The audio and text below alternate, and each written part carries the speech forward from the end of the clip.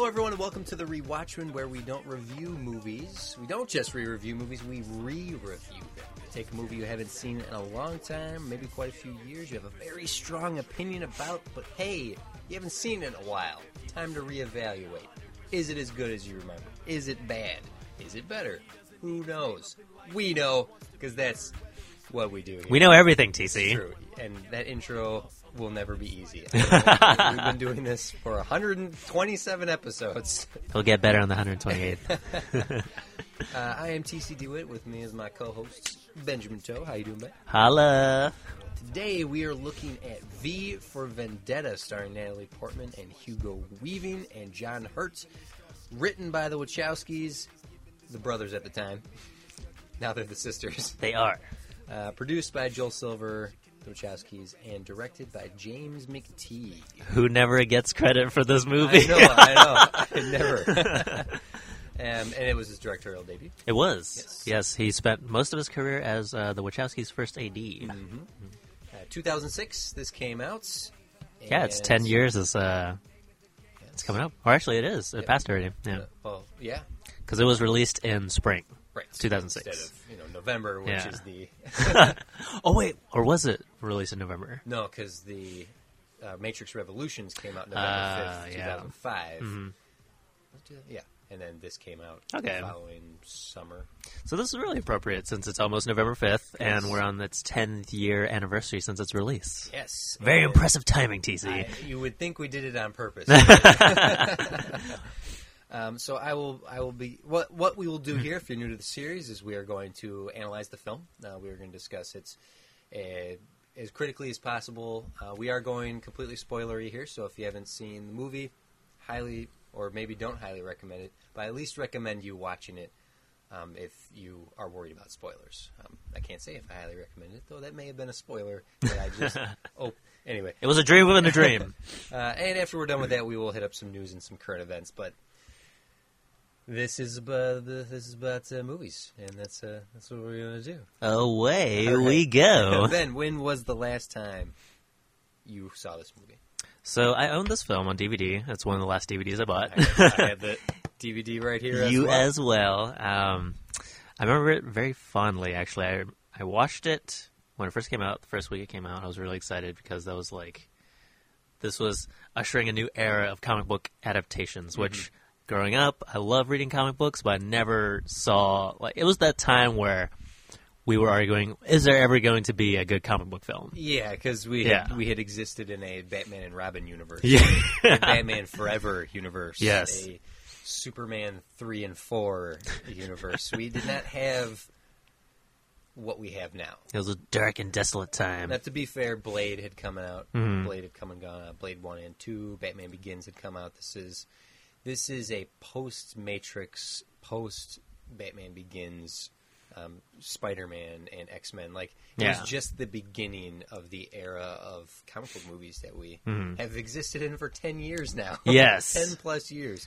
But, we'll get to that fatigue. We'll get to that fatigue eventually. But I remember being really blown away because this was probably the most adult fare in terms of comic book adaptation that I got a chance to watch around that time. And I was a junior. No, I was a sophomore in high school when this came out. Mm-hmm. So, my tastes were evolving, and it was developing at the time, and I was really appreciative of it. And I gotta say, I've seen it only one more time since then. It was probably later that year when I bought the DVD. Okay, cool. Yeah. So it's been a good number of years since you've seen it. Yes, that's my long-winded answer. Which is fine. This is something that I've watched at least 10 times. I've seen this movie. I would attempt to watch it every year on the 5th. Maybe not 10 years in a row, because I don't think I watched it on the 5th last year. But not your fan. I think it was like a week or so earlier. Yeah. I got ahead of the game. This also came out while I was in the midst of finishing up my English degree. I had taken a graphic novel course where we discussed and analyzed graphic novels as much more than just the funny books. It's not just guys in tights. Yes, this is a comic book movie, but it's not a superhero comic book movie. It's in the same vein as something like Road to Perdition or A History of Violence, which I don't think people realize are comic books. And man, I could appreciate. I like Alan Moore's book, but I like the movie so much more. As it's just it. The book is the comic book is dated in a fashion. No offense to the artwork, but the artwork, especially the coloring aspect of it's still very monochromatic, very, very dull colors. So, like, aesthetically, it's not as interesting as some more. It's a hard read. Yeah, but the ideas of the movie are much clearer. Sometimes it's a little more black and white, which I know is kind of not what Alan Moore was going for. Because the book itself is meant to be a little more ambiguous in who's good, who's evil. Like, no one is just, it's not a black and white world. Yeah. But in a post 9/11 world, this is the kind of movie we needed. And it's not an American film. It is an American film, but it takes place in London.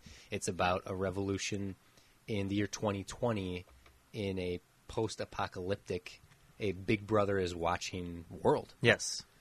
And coming off in the midst of the Bush administration. Yeah, you see a lot of direct commentary and criticism of what transpired through that administration, like Guantanamo and the Patriot Act, and just the ethics and morality of surveying and taking matters into your own hands, having too much power as a government. Yeah, there's a couple lines in the movie itself that were so poignant and still poignant now. The government should fear its people. The people should not fear the government. The government should fear its people. We as Americans are built upon a nation by the people, for the people, right? And we lose sight of that sometimes, that the people hold the power. It's not the figurehead of the presidency. It's not the Senate and the House of Republicans. We put them in that position. They should fear us. That is why politicians spend more than half their careers just vying to be voted back into office to extend their terms. It's because the people control the power. Yes. You can say, voting is one of the most important things we do as Americans. It's one of the more important things, but then it's a debate of what if you don't want to? You have the right not to. Like, it's the question of control of the government, the control of the people. Another one of the lines from the movie that always jumped out at me is, you can destroy if a building falls. If you destroy a building, I'm sorry, I'm paraphrasing because I'm not remembering the line correctly, but you can destroy a building and that can hurt the people. You can hurt an idea by destroying a structure that represents the idea. And duh, that's an obvious statement, but it's so on the nose for September 11th and destroying the World Trade Center.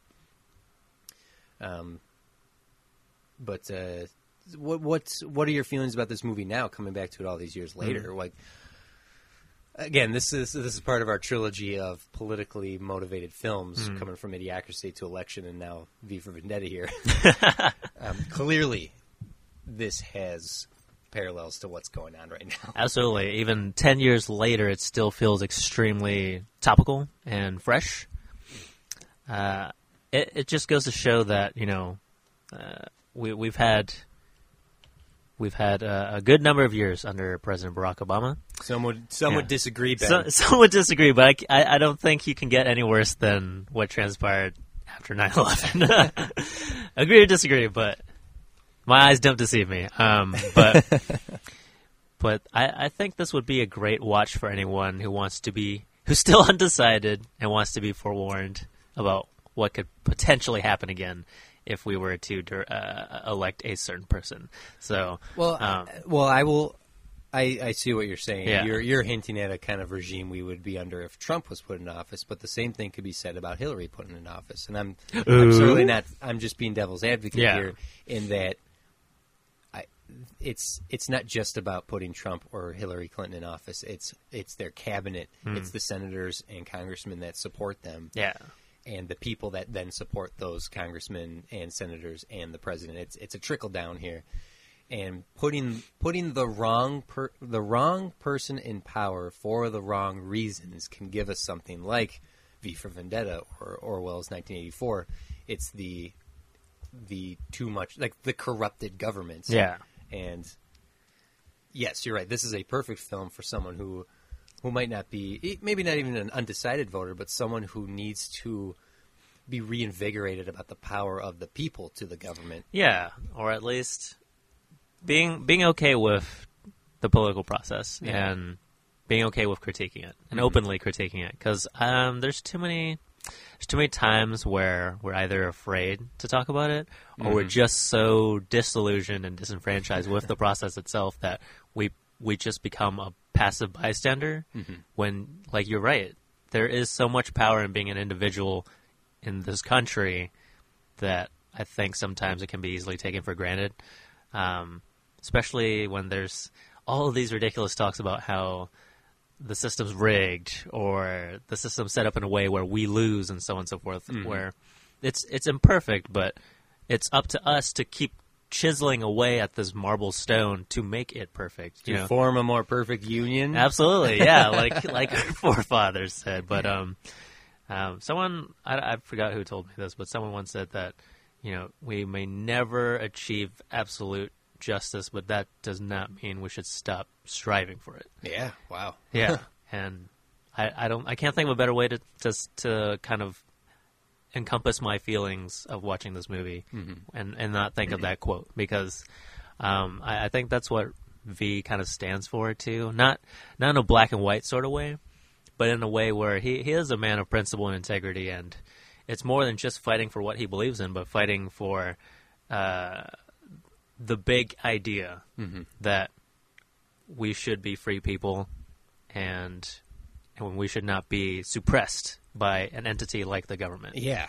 Well, let's unpackage the film here. So, I mean, the whole film opens up with remember the 5th of November, the gunpowder treason and plots. I see no reason why the gunpowder treason should ever be forgot. Woo! Now, this is an actual annual event, an annual, I don't know if celebration is the right word for it, but it is an annual holiday in London, in England, about the gunpowder treason. This is Guy Fawkes is one of a group of people who tried to overthrow King James.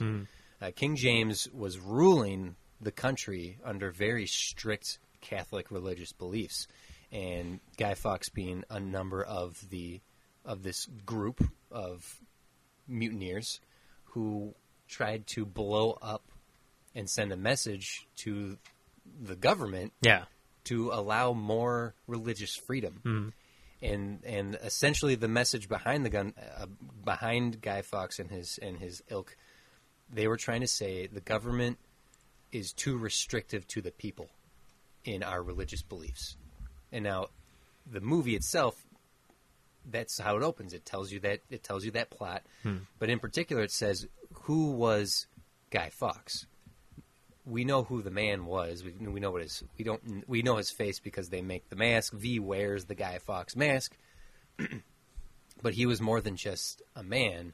He represents an idea, and the idea of the people should be feared, and the government should not control in a totalitarian society. Yes, there needs to be justice, and what V represents, V in the film, is out for revenge. He is a patient of a hospital that did tests on and mutilated people. Yeah. And could even call it a concentration camp. Yeah, it's very, very much presented in a concentration camp style in the film.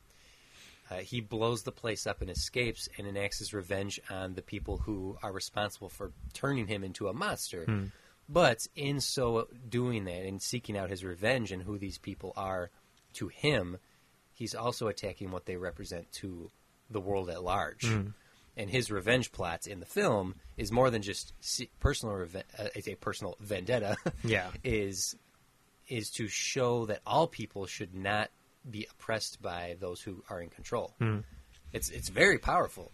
And though more analytical minded, more snobby literary folks, people I went to school with, who elitists, who did not like this film, call it watered down. They say this is such a Cliff's Notes version of the ideas of the film, or the ideas of the book. Yeah, and I say good, because it's not. I don't think it's dumbed down to the lowest common denominator. It certainly isn't base storytelling, like Idiocracy kind of is. This explores some very poignant at the time and still poignant to this day themes. Mm-hmm.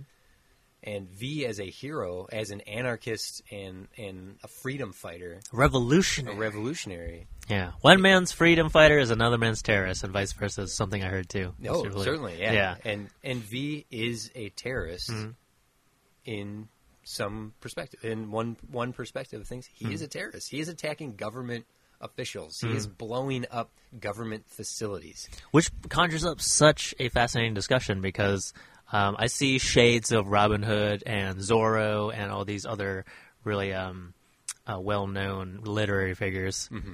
Literary vigilantes. Literary vigilantes who could also be interpreted, depending on your stance, as freedom fighters or terrorists, which kind of conjures up this moral question of, like, should we be valuing, say, things like property over bodies, like human lives? And I think that's something really fascinating that they explore in this one, and this movie as well. Mm-hmm. Not as in-depth, I'm sure, as the book, but... Well, differently. The book, as you know, it explores things from different angles. Yes. And the film took a lot of liberties from the book, but the ideas are still strong. Though V in the book is much more about anarchy and just destroy everything. And anarchists are destroyers and creators. They destroy the system to create from the ashes. Yeah. And V in the movie, he is out enacting his revenge. Count of Monte Cristo plays a part in the film. There's a reoccurrence of the Count of Monte Cristo, which is about a man who is sent to prison wrongly. He escapes and enacts his revenge on those who put him there. Go find your own tree. And the hubris of a character doing that, and how blind they can become to their singular goals, will affect the people around them. Now, the other main character of V for Vendetta is Evie, played by Natalie Portman, and she is the audience avatar. She is along for the ride to ask the questions and experience this year of V's anarchy and what he does as a symbol of the people, as a symbol of liberty through terror. And how do you feel about Natalie and Evie as a character? Like, how do you feel about her character in this film? I'm trying to remember how she was in the book, just to do like a little comparison. Yeah, in the book, she's a child prostitute, and she's brought under V's wing to be kind of romanced into following him as being the next V. That's fine. Stockholm syndrome. Yeah, the movie explores her as a much stronger person, I think. But I know I offered it up to you today. Oh yeah, sure thing. I don't know. I don't know if it was the performance or if it was how she was written, but I think her sole purpose was to serve as our avatar and kind of help us navigate through this very complex story. But she herself was not very interesting, just from watching again after all these years. I know Natalie Portman's a very capable actor. She's got a damn Oscar, for God's sakes.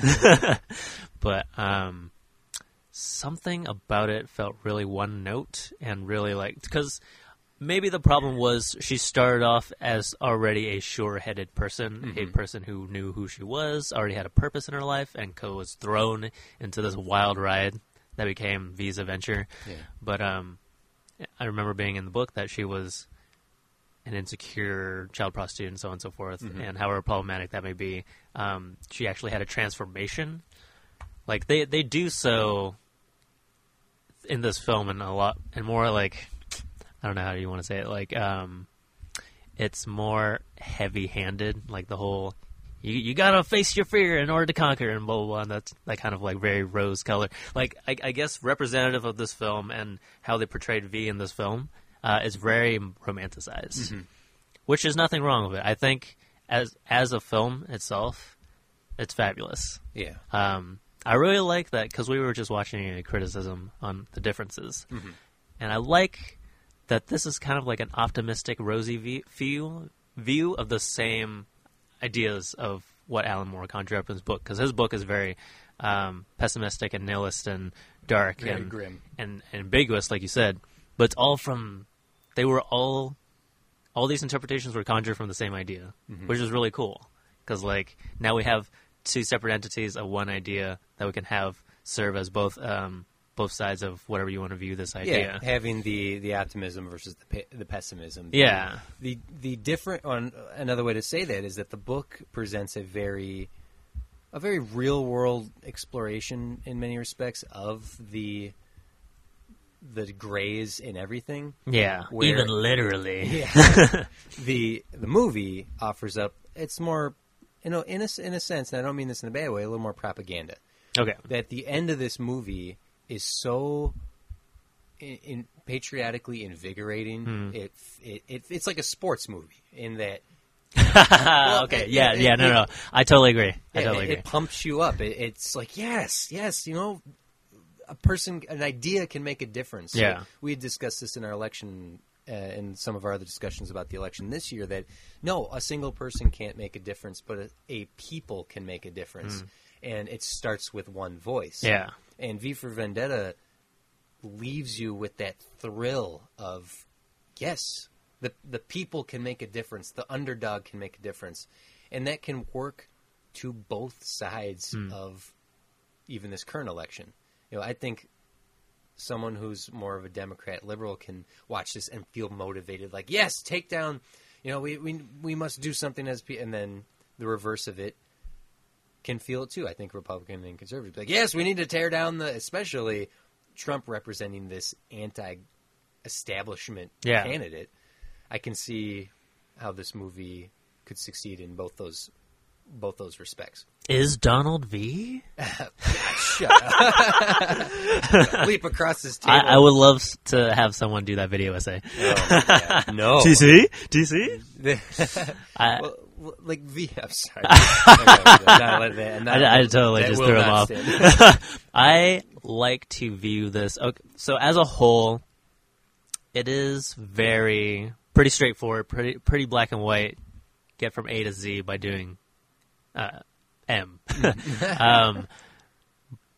But what I really appreciate about this film was all the mini movies that were contained within the larger film, if that makes any sense. Yes, like for example, the exploration of the woman who wrote the letters. Oh my God, that moved me so much, TC. And so those who may not remember, there's a point in this film where Evie is receiving letters through a crack in the wall written on toilet paper about a gay woman. When she was imprisoned by who we later found was V. and she's experiencing what V experienced. Yes. He was given those letters, and he carries them with him to this day to remember why he's doing what he's doing, which is to fight for... in the society of this version of the future, people were rounded up for not being white, straight. So this homosexual woman who was in love with another woman is captured and dehumanized and eventually killed for being who she is. And that mini movie, as you say, is incredibly powerful. Yeah. And it also goes to what you're saying earlier about Natalie Portman is just sort of, she's there as the audience avatar and experiences them on. Okay, forget it. Mini movies. I lost my train of thought. No worries. So mini movies. I really appreciate all the little segments and little vignettes within the big overall scheme of the movie. Particularly that of Valerie Page's story, which you were mentioning. That old, and not even old timey. It was 2015 that they mentioned, which is pretty cool because it's very recent. Yeah. But she was an actress, got kicked out of her house because she came out to her very conservative parents that she was gay, and they were not okay with that, so she ran away with her girlfriend. And her girlfriend gets interned as well, and then sooner or later she is imprisoned for homosexuality as well. And I remember watching that in 2006 and like having no exposure to anyone of the LGBTQ plus community. Or just another great quote from somebody I know. They said, "We all know someone that's gay. They just might not trust you enough to let you know. Wow. And that's so heartbreaking, and it's just, I just remember having like a bad experience watching that movie the second time because I was watching it with two friends that I'm not really proud to call friends anymore. Oh no, were they okay? They were just like so disgusted by that segment the entire time, just like making like a mockery of it, which was terrible. So it's such a beautiful story, right? It's so sad, and it's such like it really does, like these great social films really does hold a mirror up to us, TC, like you always say so greatly and eloquently, because as they were cheering on this anarchist who's doing all these actions to bring equality for all, free the people, and they're basically dehumanizing a person for their differences. They were doing precisely what. Yeah, they're reflecting the villains rather than V himself, who is neither villain or hero, but he's obviously not a tyrannist. and so like watching it a second time, like just recently when I was rewatching this, it's so incredibly moving to know how progressive that segment was in 2006. Particularly, and we knowing now that the Wachowskis have both they're both transgender. They've both transitioned to female. Going back 10 years ago and feeling that way, I can only imagine how much stronger they feel about it now that they were able to have a movie with that message. Be able to write that into a script.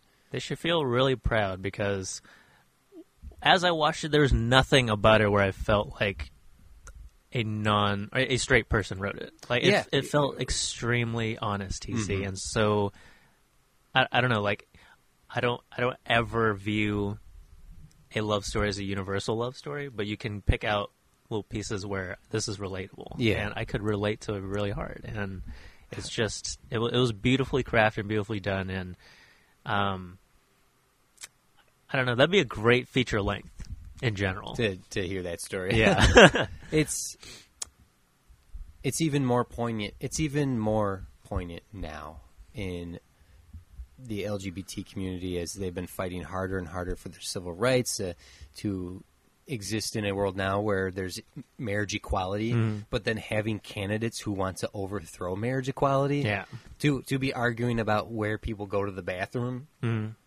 to be putting so much stock in what the Bible says versus what the government says, and fighting for those beliefs versus people's rights.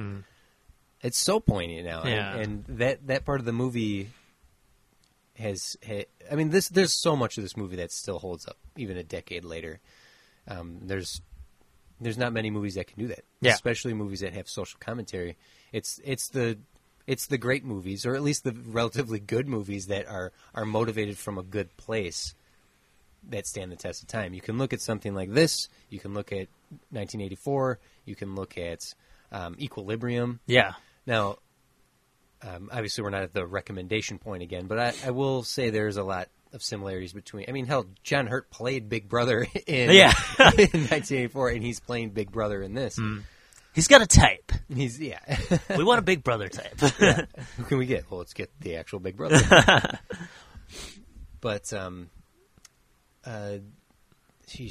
where else? There, Stephen Fry's character playing this late night satirical Tonight Show style host who is closeted gay, and is who is inspired by V and what he's doing and changing the city and the world around him, to cross the line, to do what late night show hosts and satirical comedians are supposed to do, which is mock the government. Yeah, we need to have the court gestures pointing out that the king's not wearing any clothes. we need that, and then he pays the price for that. Yeah. He doesn't. In the end, he doesn't pay the price for being gay, which in this movie is against the law. Yeah, he pays the price for standing up and saying what needs to be said. Yeah, and that's pretty incredible. He's a very, even 10 years out removed, he feels like a Jon Stewart. He feels like a Stephen Colbert, or even what Seth Meyers has been doing with his show now through the course of this this election. John Oliver, Samantha Bee, these late night show hosts are helping shine a light on the ridiculousness of not just the election, but also the ridiculousness of how the election is reported on the 24-hour news networks. Yeah. Which is the other side of the coin, where you have, his name's going to escape me, but it's the Voice of London. PR something, Prodigo? Yes. But he is such a Bill O'Reilly, Rush Limbaugh, just this bag of wind. His first monologue really set the tone for this world of media manipulation and media godlessness, terrorists. I saw it. I saw godlessness. Immigrants, Muslims. It was really eerie, TC, because it was so real. How similar does that sound? To freaking Donald Trump and his supporters to have this venom in talking about other people and other beliefs that we've never experienced, except for afar, and which is skewed and manipulated in a way where you don't see the truth or the earnestness of the human experience. It's mostly just caricatures or fear-based. Mm-hmm. It's completely fear-based. And man, I love art, man, because we're able to see we're able to see it because you and I, that's basically all we did in school was study it. But we learned analyses. We learned how to deconstruct things. But much to my chagrin sometimes. No, never. An apple's an apple sometimes.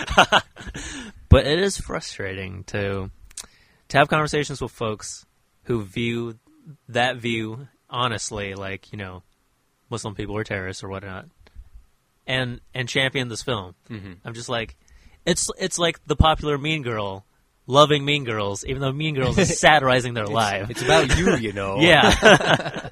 So it doesn't make sense sometimes, but I'm happy that, or I'm really joyed that this movie was so brave.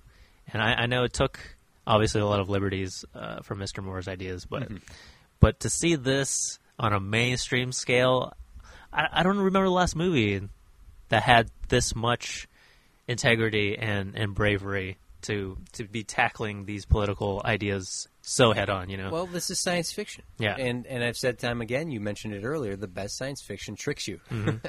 It holds up a mirror without you realizing it, and allows you to explore ideas without it. Yes, when you really take a look at this movie, it's super heavy-handed. The messages are very obvious. Just telegraphed. Yeah. But at the same time, because of the flash of the people who brought you The Matrix, the performances being caricaturized, the presentation of this film is easy to be sorry. What's wrong with me? It's digestible. It's very accessible to the masses. There you go, thank you. And tricking them into witnessing some of these things. Yeah, I love knife fights. But you know what? Let's take a moment to discuss the filmmaking aspect. This was James McTeague's directorial debut, and certainly he had learned a lot from The Matrix. Yes. But though this movie does have stylistic choices in the knife fights, the slow-mo of the knives being thrown, there's something unique about the film. I'm actually really impressed with the choices he made and how they portrayed the media, because there's a lot of montages that includes clips of media coverage, like from the news media, and they shot that all from scratch too. So it's really, I thought it was really, it's impressive. It's impressive without being super ham-fisted, because it makes you realize that this is real too. Like, you're seeing this on an everyday basis. That's why you're able to recognize it right away in the film. And because we have the 24-hour news networks that present information in this very propaganda style, and fear-mongering, and also distraction. Yeah. That to go back to Stephen Fry's character, the reason he crossed the line is because he was supposed to distract with, honey, have you seen my pants? I'm using Lego Movie as an example, but it's like, just give us the fart jokes. Just give us the CBS, right? Yeah. And he crossed the line into satire, into having a message and saying something deeper through his comedy, and that was too far for the government. The government could not tolerate that because you're just supposed to placate the people. And as soon as you start showing them, as soon as you pull back the curtain and start showing them the truth of the matter, that's when revolution can begin. Yes. There's a great montage in this movie of people dressing up like V and graffiti. There's the little girl subplot character that you see who goes out and actually she's shot by the police for vandalizing and putting a V over one of the signs. That's horrifying and all too real. Yeah. And I don't know where I was going with that. No, I totally get what you mean, especially with all the political movements that's happening right now. Just like V wanted to say, I don't want you to remember me. I want you to remember what I represent. The idea, yeah. The idea, the big theme. And I think that's what we as individuals get caught up sometimes is like how they're doing it instead of why they're doing it or what they're saying instead. Like going back to my criticism of valuing property over bodies, riots happen when kids get shot by the police. And I don't condone the behavior, but I understand. Martin Luther King said, riot is the language of the unheard. And when you're pushed in a corner so much, like how else can you bring attention to the issue, And we condemn them for it, even though when our sports teams win, we go immediately and tip a car, cars! and no one bats an eye, and that just goes to show the double standard and the hypocrisy. Well, I mean, dude, speaking of sports stars, it's and protestation. Yeah. It's like, look, all these riots. What's the point you're making? Come on, you're just being crazy people out there. You need to have some sort of peaceful demonstration. As I'm saying this from behind my enclosed house, watching it on my TV set instead of being out in the street. Well, what I'm getting at is you can okay, fine, all these riots and the movements that people are creating. Yeah. You don't like that? Okay, you want a peaceful demonstration? I'm going to kneel for the national anthem. How dare you? It's like, look, you can't win here. Yeah. It's coming down to now. It's not how I'm protesting. It's that I'm protesting. Yes.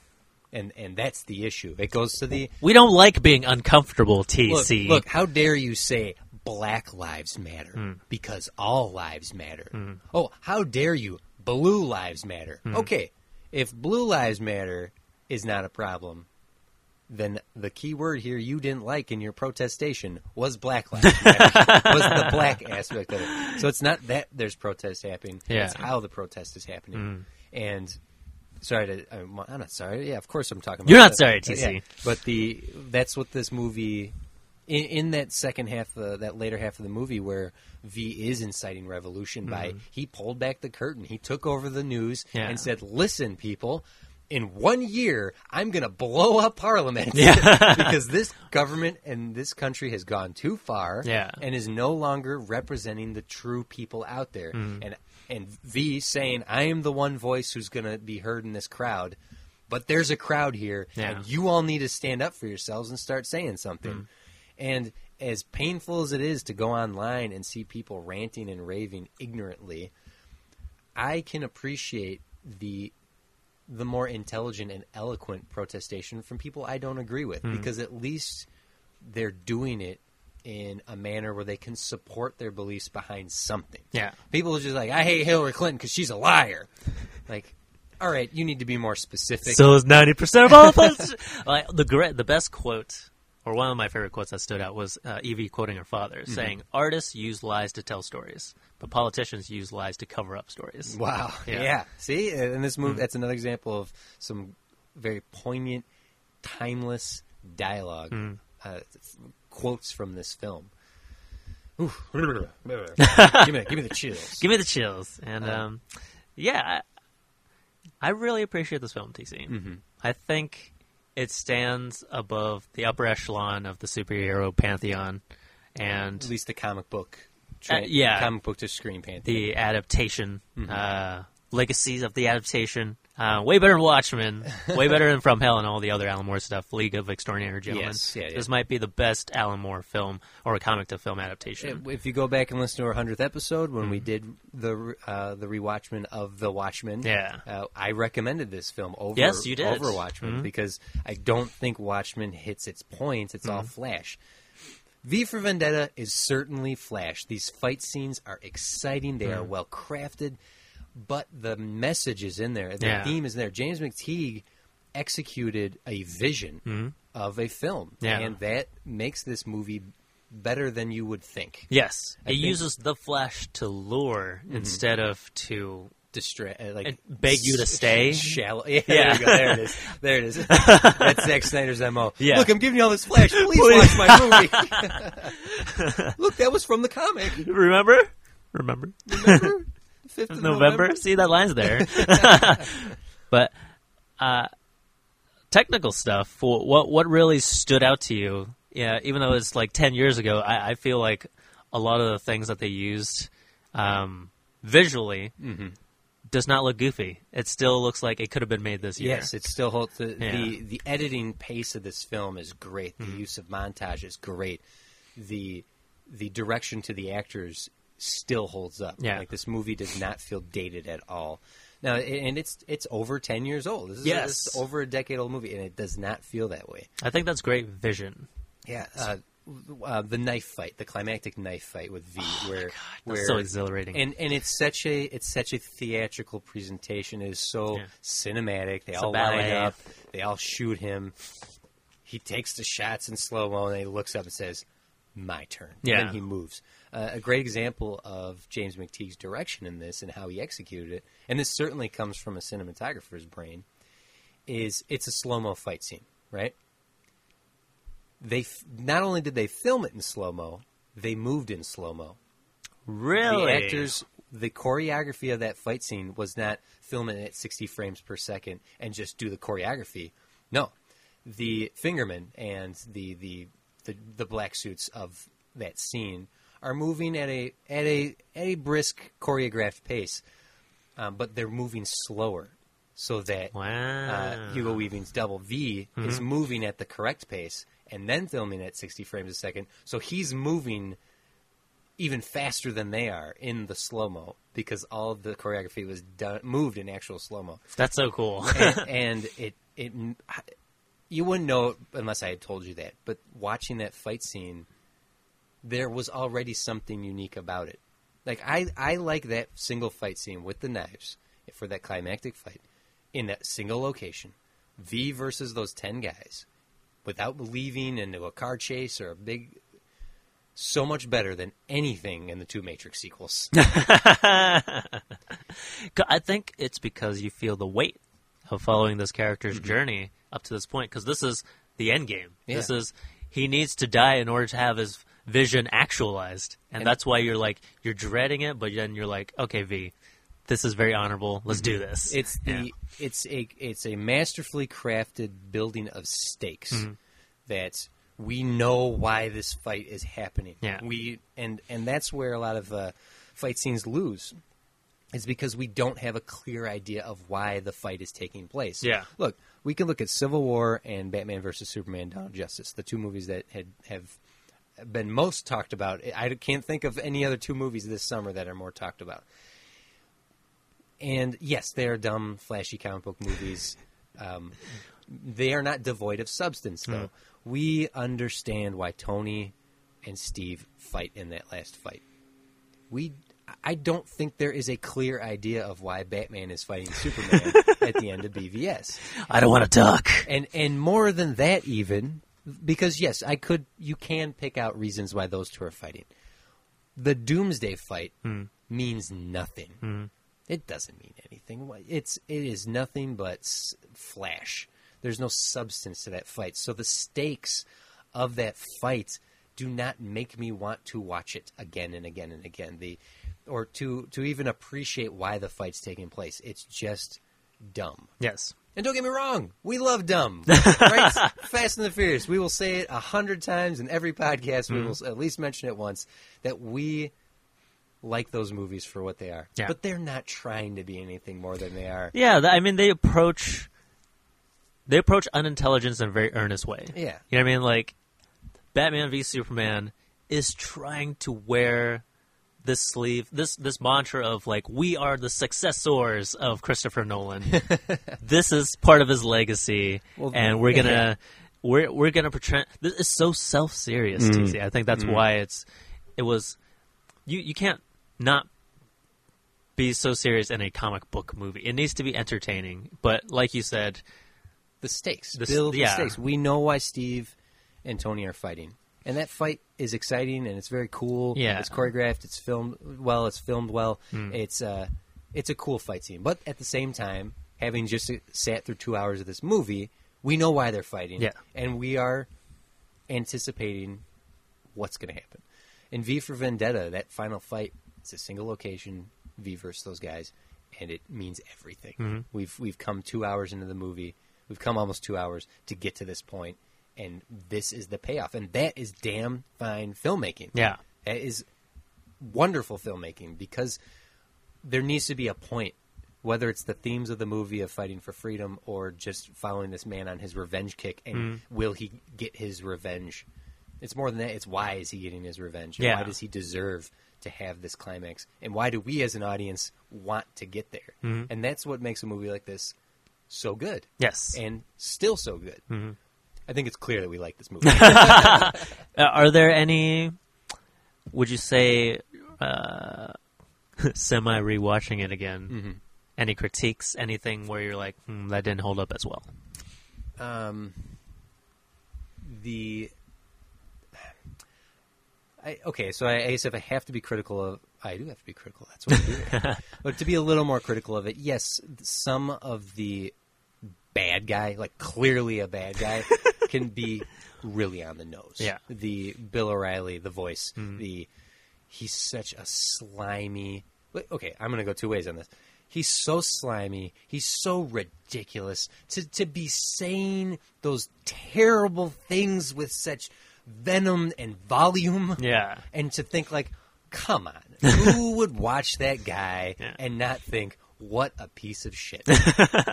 Ben, do you know how many views Tommy Lauren gets on Facebook? I really don't want to know. Millions and millions. So then, maybe where I watch that and go, boy, this is a little cartoony. Then I see that like Bill O'Reilly, and I see Tommy Lauren, and I see I'm trying to think of a liberal loudmouth. Olbermann. Yes. Oh God, perfect. You look at these very loud and cartoonish voices in our reality who have millions of people watching this. So then maybe the cartoonishness of the voice is not as cartoonish as I think it is. Too on the nose. I'll have to say that there is a bit of an underdevelopment with the villains, or at least the quote-unquote antagonists. They are, like you mentioned or alluding to earlier with the voice of England, I felt as though I didn't really know what John Hurt's motives were other than I am bad. He's the head. He's the head. Yeah, he's Big Brother. The voice is the... Oh, you're saying... Sorry. Oh, yeah. Gotcha. No, John Hurt's character, and I felt like Creedy was introduced too late in the game. Yes, that would be a very fair criticism. Yeah. Because he is not fully established till halfway through the film, and he's the final showdown villain. Yeah. It would have been more interesting... Obviously, like, the whole film is built on this backbone of V's ideas and V's revenge. So these criticisms that we're making don't carry as much weight as those themes. Yeah. But if Creedy was a little bit more developed, I think that last fight would have been even more effective. Because we don't really know him either. He's just kind of like, okay, you're bad, so I guess you need to die. Right. Yeah. Yeah. He is... Of the underdeveloped villains, he is the most underdeveloped. However, I'll take a step back to look at who V seeks his revenge on are the people who harmed him in the hospital. Yes. And what was Creedy's role? Was he the guard? No, that was the voice. The voice was a commander. Yeah. Creedy was... I'll say this, though. Another kind of I don't know if this was meant to be a mini-movie, but I kind of saw it as a mini-movie, or at least a mini-scene, was the dialogue exchange with V and the doctor. I forget her name. But it was so... There's so much empathy oozing out of that scene, because it's a great depiction of not everything is black and white as it is good and evil.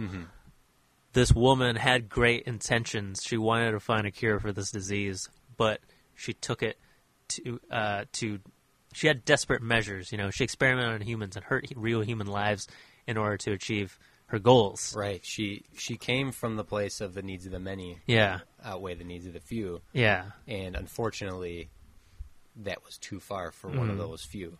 And it's great that her and V actually had that conversation, and she wasn't brutally murdered. You know, she died very peacefully. Yes, yeah, she accepted her fate. Yeah. Because she... And that goes to the morality within us, within the characters as well, that she knew she deserved it. Yes. And she probably had carried that weight with her and lived with that weight for however many years until he showed up, and she probably knew her death was that was coming. Yeah. In some way or fashion, she knew what justice for her actions should be. And so she accepts that fate. That is a very well done scene. It's so powerful, especially when it gets to the climax of the scene is when she asks if may I apologize. He's like, always, you know. Yeah.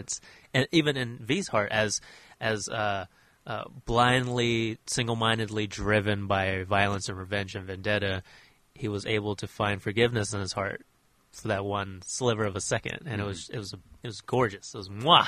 Loved it. That's a credit to, and we I don't think we've discussed him nearly enough, if at all, Hugo Weaving. Yes, he did it in a mask the entire time. Yeah. So now initially James Purfoy. Thank you. Purfoy was he a candidate for Wolverine, or was that somebody else?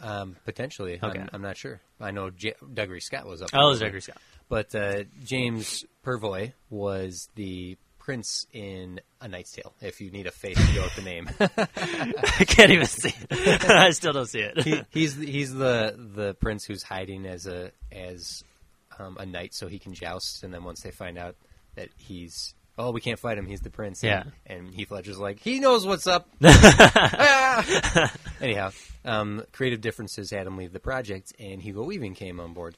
There are still some existing scenes of Purfoy's work. Yeah, he left 5 weeks into production. Yeah. But it's Weaving who came in and gave a voice to V, and that performance is incredible. That is a credit to his ability to do that with a mask. With like even in the comic, the mask changes. Like the artist took subtlety to create a little bit of a smile or a little bit of a frown, just to change the mask. Even though it's a mask, changed a little bit. In the movie, that mask is immovable. They light it certain ways. They film it from certain angles to help portray the emotion. But it's Weaving's voice and his movement as well once he's in that costume that makes the character so powerful. Yes, absolutely. I can't see anyone else do it. Oh my gosh! No. And his theatrically trained background really lend itself to this colorful, bombastic character because, like what we were talking about off mic, there's this monologue with like how many 58 V words. 58 V words. I was just hoping Elmo would pop out of the corner and be like, V is for violence. And it's so great, man, because I think he's such an underappreciated actor. This is certainly one of my favorite roles of his. Yes. You know, being Agent Smith, being Elrod in Lord of the Rings. And Megatron. and Megatron, yeah. But it's like the scene where he's fencing against the suit of armor. Yeah. And reenacting the fight scene from Count of Monte Cristo, which is his favorite movie. In his movements and there's a comedy in his physical acting in that moment, and there's such he's so imposing as a character in his physicality in other points in the movie, and his vocal performance. It's such an all-encompassing performance without ever seeing his face once, and that's incredible. That is a masterclass performance. There's so much control and restraint to it. Yeah. Even as theatrical and over top that it comes off as superficially, it takes a lot of just willpower to not take it to a cartoonish level. And no ego. Yes. You cannot have, because seriously, just think about how many movies does the character have a mask? We paid for the face, get that mask off. We need to see Tobey Maguire's face under that mask, get that. We need to see Chris Evans' face, get that mask off. Hell, if they didn't have the inside of Iron Man, you know that mask would be coming off all the time. I cringe every time it happens. I wish it didn't happen in Civil War so much. I felt like that happened the most in that film. It's such a Hollywood motivated thing. It's not about the art. It's about, let me see the face of our performer. Yeah, and I can only think of one other time that someone refused to take off the mask, which was Carl Urban in Dredd. Dredd, yes, yeah, that was like a must. He's like, I'll accept the role, but I can never take the mask off. That is art. That is someone who genuinely cares about the performance and love for the material. Yeah. The only time we get to see V without his mask is when he's coming out of the wreckage of the church. Yes, and even then he was just this shadowy figure. Yeah. And oh god, what a great stunt to go back to some filmmaking in that it was a -3 degrees day. They put the stunt actor in frozen clothes to keep his body temperature down, because all he was wearing was a G-string and his body was covered in a flame retardant gel. Yeah. And they set the whole place on fire, and he literally walked through fire. There's no CG in that scene. Wow. That is an actual physical human being stepping through flames to do that performance. Man, I am so much more appreciative of the technical levels of this film, because just what you mentioned, and even like the blood stuff, it's not. I don't think it's CG blood. I think it's exploding packs from the vest and stuff. It's fantastic. Yeah. It's because it has to go to McTeague, who is a DP and knows what's going to look good on camera. Yeah. That's not a dude who probably films thinking like, this will look good with CG all over it. But hell, the dominoes. Yeah. The dominoes took 40 people to do 200 hours to set that up for one shot. And it could have easily been in the hands of a lesser director, that could have easily just been a self-indulgent moment of just like, look how cool this is. And it certainly has some flash to it, but think of the poignancy of the imagery that a single domino knocks down this world of dominoes. That's how revolutions begin. It's a perfect practice of the Godfather montage. Yeah. Setting in that single location and then having flashes of other things happening. Flashes of very grisly or very bad things happening. It's the baptism montage. Yeah, the baptism montage. It could easily have been done with computers. Yes. It would probably be done with computers now. Can we have the technology now, James. It's 2006. No. I want masters in here setting that shit up. I want real dominoes. I want 200 hours of work to go into this. It will be worth it. One would argue it wasn't, because you could do that with CG now. Yeah. But I don't know. I think that just that alone. Yeah.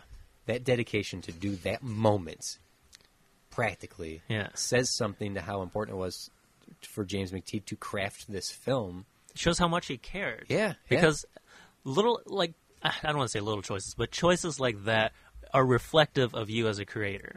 Like, do you want to take the easy route? Are you willing to put in some work?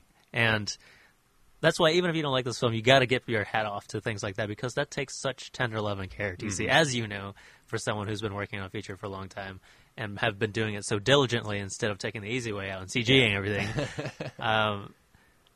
You can't but not tip your hat off to that. Yeah, it's a study of filmmaking. Yeah. So I guess we can kind of wrap it up there then. Yeah. This film is worthy of watching on so many levels.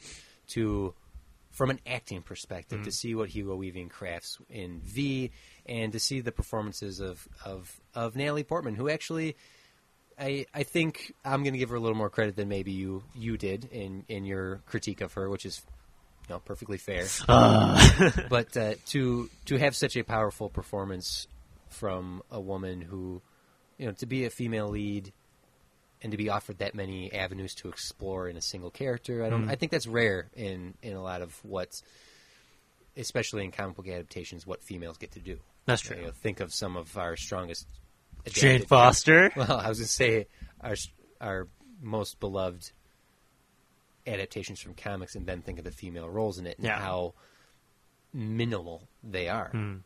I think some of you think like Pepper.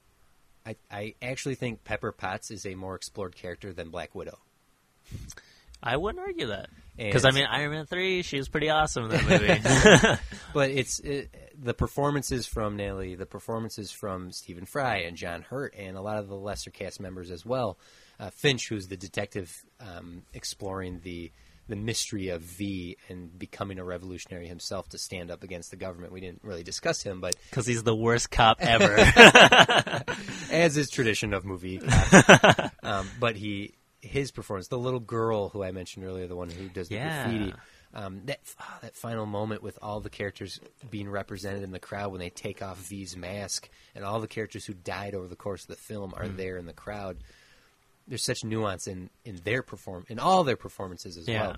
To look at it from a technical perspective of the direction, the choices of filming that slow-mo scene while moving in slow-mo, the dominoes, the knife time, bullet time, but knife time, knife time, and the script itself being crafted so well. And I think we've discussed it many times. The art of adaptation. No, this is not a direct adaptation of V for Vendetta, the comic book. But the themes that it explores that are similar between the two, and that the book could inspire this, which is a reaction to the society we lived in at the time, and it echoes to the society we live in now in America, is incredible. Yeah. So I absolutely 100% definitely recommend this movie on all those levels. I, too, good sir. Do you have a recommendation, an alternative to this film? Yes. So if you would like to explore more of the flash and less of the substance of the film, and I don't mean that in a negative way, I just mean if you're looking for something that's a little more cool. I think we're going to do the same one. Should we say it at the same time? Well, I don't know. Maybe not. All right, ready? And Equilibrium. Yes. Equilibrium starring the future Batman, Christian Bale. Future Batman. It came out a year before The Matrix or a year after. It came out really close to The Matrix, and it's an indie film by a very upstart director, and it's definitely a cult movie because super culty. It did not get a wide release in America. Yeah, lost a lot of money. Yeah, and it has a lot of similarities to V. Yeah, but all the criticizing we did to V in terms of its kind of cartoonishness and heavy-handedness. Ooh, you better believe Equilibrium has it even more. Ah, man, something about that film. There is a very strange rewatchability to Equilibrium. Like, there's never a time where I can't pop that in and be like, pleasure. It's a cool, slick film. It explores a lot of the same themes, and the performances from Sean Bean and Christian Bale are really neat. Emily Watson, I think. Emily Watson. Yeah. Tay Diggs, anybody? He's such oh my god. But I believe that's why we're recommending it to V, because it does explore similar scenes. If only, and not to do a Rewatchmen on Equilibrium right now, but there's one scene in particular, and it's the first time Christian Bale's character hears music. Yeah. Is such a performance. Yeah. Like, that scene alone is so moving. He made that movie. I mean, like, if you were to insert Channing Tatum or, like, Jai Courtney or Sam Worthington in that role, it would not be the same. No. Because that movie sucks, DC. Like, that movie's not a good movie. Equilibrium sucks. But Christian Bale made it way better than it should be. It is exploring a lot of the same things. And what a interesting... The color palette of V for Vendetta is orange. Yes. They're orange and red. Like, that is the color palette of Equilibrium is the exact opposite. It's blue. And that is literally the exact opposite on the color wheel. Yeah. But it's a very Matrixy. It's a more shallow film. Definitely rewatchable. Yeah. But if what you're walking away from V is the Flash and you want more of it, Equilibrium. Yes. And Equilibrium is streaming on Amazon Prime right now. Oh, nice. Yeah. Watch it and understand why it sent Christian Bale into a depression spiral. Because that's when he almost quit acting, was because of that movie. Really? I did not know that. Yeah, until he picked up The Machinist. And, and he said, I was reinvigorated by acting again because I was given a purpose to do something greater than myself, I guess. Because that's when he was coming off like a string of bunch of bombs, like Rain of Fire and Shaft. That's right. And he's like, I am so tired of this. Because Hollywood was trying to box him as this next pretty boy guy, and he was like, I'm an actor. Yeah. You know, I'm a professional. If you want to know why there was no doubt that Christian Bale was a perfect choice for Batman, from film lovers, American Psycho and Equilibrium. Yep. American Psycho was like, he can do Bruce, he can do crazy. Equilibrium was like, this dude can fight. Yes! Gun kata! So there we go. If you have any thoughts and feelings about V for Vendetta, please. I have another rec. Oh, you do have another recommendation. Yes, I just thought of it. Yeah, it popped in my mind. I think a perfect companion to those two, since it also is action genre commenting on government, Battle Royale. Okay, yeah. I know folks like to go straight to the Hunger Games, but the books are way better than that movie, by the way. But Battle Royale is very interesting because it gives agency to the people. Like V and Equilibrium. V's cool because it focuses on one vigilante. Equilibrium focuses on the government kind of questioning themselves because Christian Bale plays a police officer. He's an type. agent. He's like what a Fingerman was in V. They need to get their names changed. Well, do you know what the names? There's the head, the arm, the body, the fingers. Like the structure of the government is the body. Yeah. I did not catch that. Yeah, okay, that's cool. The structure of the V for Vendetta government is the human body. That's cool. Yeah, there you go. Did not realize that. But this is Battle Royale sets it in a scenario where the people kind of have to fight back to regain control. They're forced to play a game, but in turn they end up revolting against the game. So it's a really fantastic exploration of government having too much power, people kind of actualizing power within themselves, and it's just a really cool, stylish look.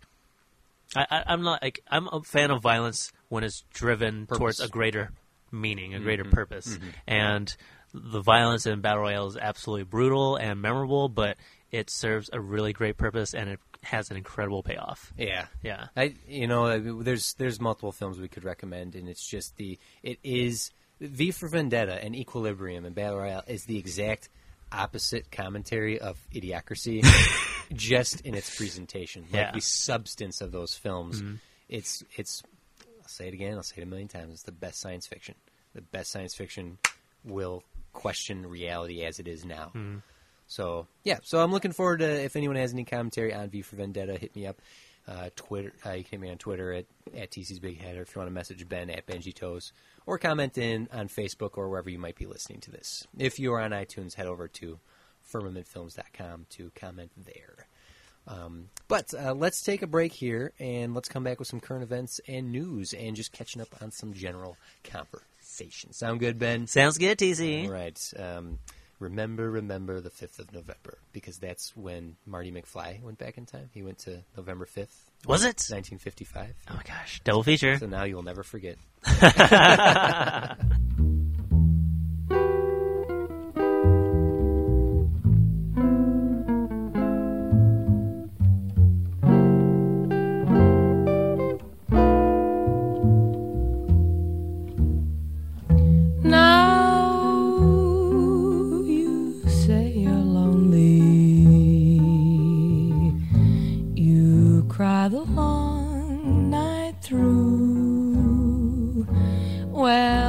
Cry me a river, cry me a river. I cried a river over you. Now you say you're sorry for being so untrue. Well, you can cry me a river, cry me a river. cried a river over you. All right, and we're back. Welcome back. There's one last thing I forgot to mention, that we're talking about the dedication of V for Vendetta here, like the artistry. The composer composed themes of the song, where the structure of the notes on the bars is a V. Wow! Yeah. So the Evie's theme, the musical notes go up and down in a V fashion on the paper. That is so impressive. What? I just want to go home and watch this again. Well, here we go, everyone. Now we're just going to catch up on some current events, news, and trailers. And actually, let's just kick off with trailers.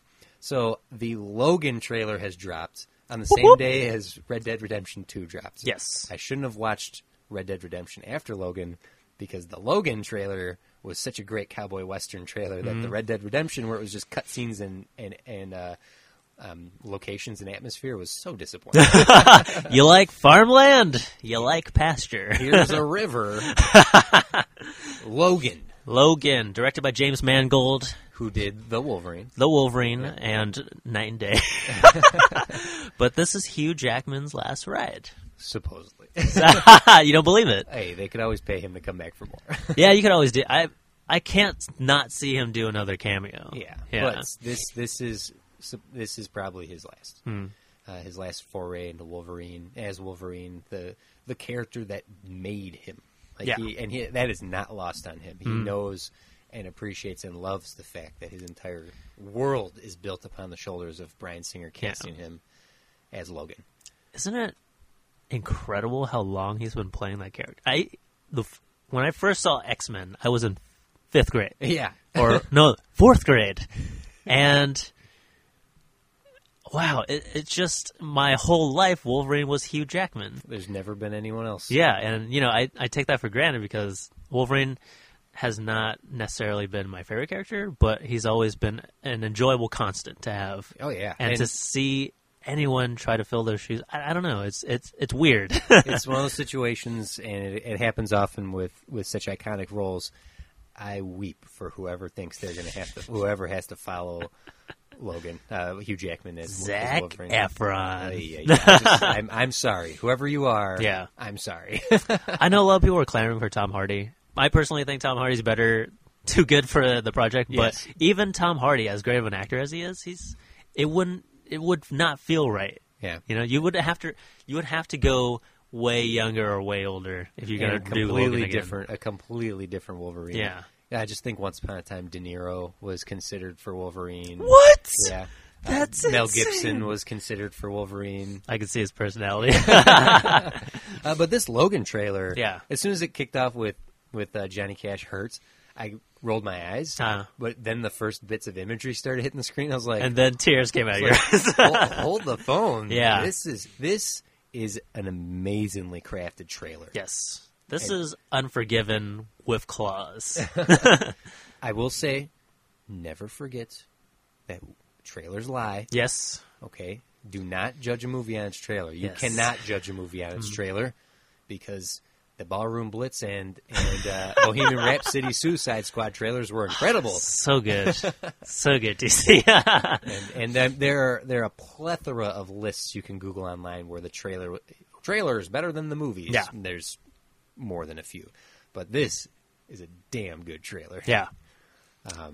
Wow. It looks like none other X-Men movie. Yes, and it stands very independently of any other superhero movie, especially visually, because I don't think we've had, well, I don't know if you count Jonah Hex, but a Western superhero film that was completely and honestly a Western itself. Just happens to have centered around a mutant. Yeah, I hope that what they accomplish is telling a good movie, a good cowboy Western themed film, stylistically, that happens to have Wolverine and Professor X in it. Yes, and Mangold has proven to have produced a good Western film in 310 to Yuma. Yeah, so I did not realize that was him. That's okay. That's a good sign. Mm-hmm. So he has Western tastes, or a knack for it. So I can only hope the best. I do have a source, though. Yes. That says this script is terrible. See, and therein lies the rub there. That does not surprise me. Yeah. I genuinely like 2/3 of The Wolverine. Yes. It's the third act where it just turns into boss battle. That's no good. Samurai robot! Yeah. But 2/3 of that movie is really quite good. There's a good movie there. Yeah. It's Jackman's doing his thing. There's a cool stylistic... There's some nice Japanese influence on the filmmaking of The Wolverine. And I can only hope that happens again in Logan. Mm-hmm. It's unfortunate to hear that the script might not be all that solid. But, hey, you know what? There are actors who can take not good material and spin gold. Mm-hmm. And when you have someone as genuinely caring as Hugh Jackman, someone who has a lifetime of experience like Patrick Stewart, there could be something there. Yes. I don't know what this does for the messed up timeline that is the X-Men universe, because this is the future once again. Do you think this will be more of an alt universe or Elseworlds type story? At the very least, this will be heavily removed from whatever they're doing in the New Class universe. Because that would be so confusing. As if it's not convoluted enough. You know what, though? Anyone who wants to complain about the timeline of the movies for the X-Men has clearly never read an X-Men comic book for an extended period of time. No one ever dies. There is no more convoluted comic book universe than specifically the X-Men. Yeah. I will go to the mat on that one. Challenge me, I dare you. I just want to see you do another diagram on the board, like I did for Terminator. Yeah. Well, hey, I'm excited. It's a good-looking trailer. Yeah. And TBD. Do you think? I mean, there is this great sense of grit to it that we come to love of the Western aesthetic, but there is also another sense of like this is kind of too polished, because that's what I got from Mangold's The Wolverine. Yeah. Like when you got. Images like there's no music at all except for one taiko drum beat going on, and then a drop of water in the lake, and then the snow falls behind like this Japanese village, and then it's smack dab in the middle is Wolverine, and then 10 ninjas. That's cool imagery. Yeah. But then the rest of the film is like super glossy and super stylized in a very studio formulaic way. Yes. Did you get any sense of that from this trailer? I didn't get enough. I didn't get enough to come to that. Yeah. I was more focused on the imagery that was really popping to me. The fact that if that is X-23 as the heir to Wolverine, Wolverine's clone daughter from the comics. I think she's been confirmed as X-23. Okay, then that's not someone to carry on the mantle of Wolverine because she would have to exist in the further future. Oh, if you really wanted her to take over for Wolverine, you'd find a way to fit her into the New Class. That's not going to work. You can't, because if you're placing her there, the only way to get her back is either screw things up again. Or oh man, it just got real. All right, what other news we got here, Ben? I just had the Logan trailer. Did you have any more news, sir? Nope. Because we are professional. Well, no, it's just a matter of there's nothing else worth talking about except The Walking Dead. So let's get to it. We will get to it in just a moment. I just want to say anyone who's listening who maybe waits to watch Walking Dead or hasn't seen the episode yet and you're listening now, we are going to be discussing very spoiler heavy stuff. So this is probably where the episode ends for you. Thank you for listening. Check us out on Facebook at firmamentfilms.com on Facebook, or The Band with No Name on Facebook. You can also follow us on Instagram and Twitter individually. I'm at TC's Big Head. Ben is at Benji Toes. And you can also find The Band with No Name on YouTube. So go follow all that social media stuff. With that being said, thank you for listening. Bye-bye. Bye-bye. Okay, you're gone? Bye-bye. Okay. You've been warned. Bye-bye. You've been warned. You know what, Ben? Before we talk Walking Dead, I know I just dismissed everybody, but congratulations on your Moana situation. You got to interview. Like, is that public knowledge yet? Yes, it's public. I thank you, TC. By the way, you're much too kind, sir. I got to visit the Moana set at Walt Disney Animation Studios, and I interviewed Ron Clements and John Musker, the directors of the film.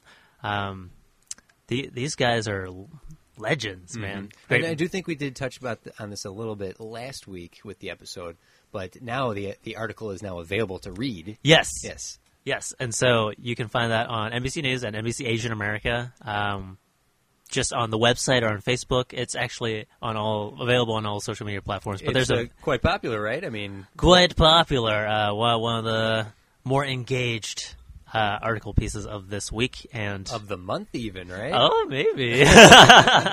Don't want to toot my own horn. Oh, okay. Boop, boop. I'll toot it for you. It's one of the most engaged pieces. But there's also a video accompanied, which I cut as well. So it's my first press junket, so it's really exciting to do because I've never actually got to do anything like that before.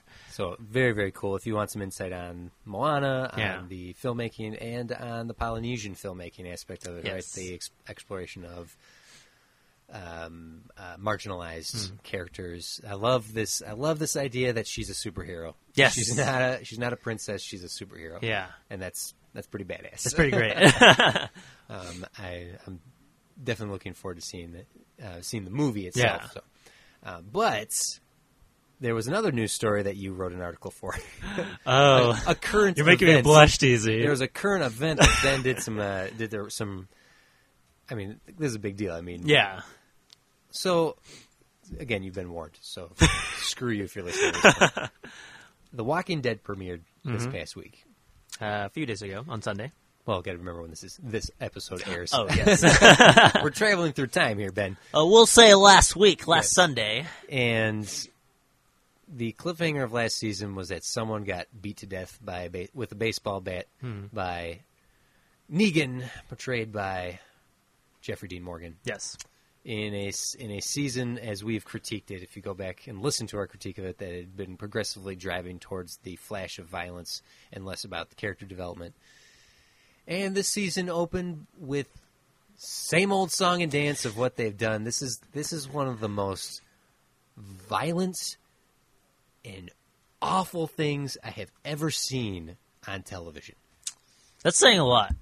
That's saying a lot. The Red Wedding of Game of Thrones affected me for a week or more, where I couldn't stop thinking about it and being affected by it, and the pain of what Catelyn goes through and what Rob goes through and what that family's gone through, like the gravity of that situation. But it was so violent and upsetting and just unsettling that it stuck with me. It still sticks with me. But that's damn good television. Yes. What they did on The Walking Dead, I cannot defend it. No. As anything more than such hyperviolence. I'm sorry, I'm just have a lot of feelings. You're the one who wrote the article. I'm babbling like an asshole. I really enjoyed your conversation on your thread between you and your buddy. I can't remember what his name was. Andrew. Andrew, that's what I was going to say. Yeah. I really respected that conversation because it was so thoughtful. You guys were making your points very eloquently, and it wasn't there wasn't a venom in the back and forth. It was a respectful disagreement, and I enjoyed reading Andrew's perspective on why it works, why it's good. And I've seen it in a few other places as well, where it's like, this is the points to feel what these characters are feeling, to be absolutely miserable in these. But to your point, which I'll let you explain, let you explain further, is that, okay, fine, maybe that was the point, but it could have been more. It could have been built upon more, and it could have meant more than that. And it was so shallow and so irritating that they did what they did, that they killed Glenn in that fashion after listening to that pompous frickin' windbag monologue for that long in such a mustache-twirling, cartoonish, unrealistic way. Yes, I know it's a zombie movie. It's unrealistic. It's unrealistic to begin with. I don't think Jeffrey Dean Morgan's that good to be allowed to monologue for that goddamn long, and then to just do that. That was not filmmaking. That was not crafted in as effective way as it could have been. It was done just for shock, and I'm upset by it. Obviously. So now that I got that off my chest, Ben, please go. Oh man, that was really cool to listen to because I felt watching it. I felt alone for some reason, because here is this incredibly, at least the most fully fleshed Asian American character we've ever had on television, and that's obviously saying not a lot at all because of what his role has diminished to becoming dumpster diving, death, fake out death device. Yeah. And I argued about that, and I think I've had time to process it, especially during the lull that was between the finale and the premiere from last season to this season. I've come to accept that they're going to do it. I just played all the scenarios in my head of, what if this person were to be offed, and what if this person were to be offed? It would just, I just don't know why. There's just, because with the trajectory that Scott Gimple, since he's taken over the show, has gone, I just don't see a different scenario. Because ever since Frank Darabont left, it has become less filmmaker-driven, less cinematic, less thoughtfully character-driven stories. Because what's so great about this zombie apocalypse versus a zombie apocalypse of Zombieland or World War Z is it was about the individual and about the morality and the moral choices that we make in very harsh and desolate times. It was much more to the classic. It was much more to the classic George Romero zombie, Night of the Living Dead. In that it is an exploration of the people and the society they exist in. Using this fantastical element of the zombie horror movie to act as this hyperbolic allegory of us, like you said about sci-fi, reflection of us. And to Andrew's point, he did say, what if it's the point for this show to be nihilist? And I can't disagree with that because that's all they've shown us. But maybe my point to counter that would be, should that be what we expect as an audience? Because doesn't that say more about us than the creators? Because the creators, I can't fault them. They're doing their job. They're doing what they love.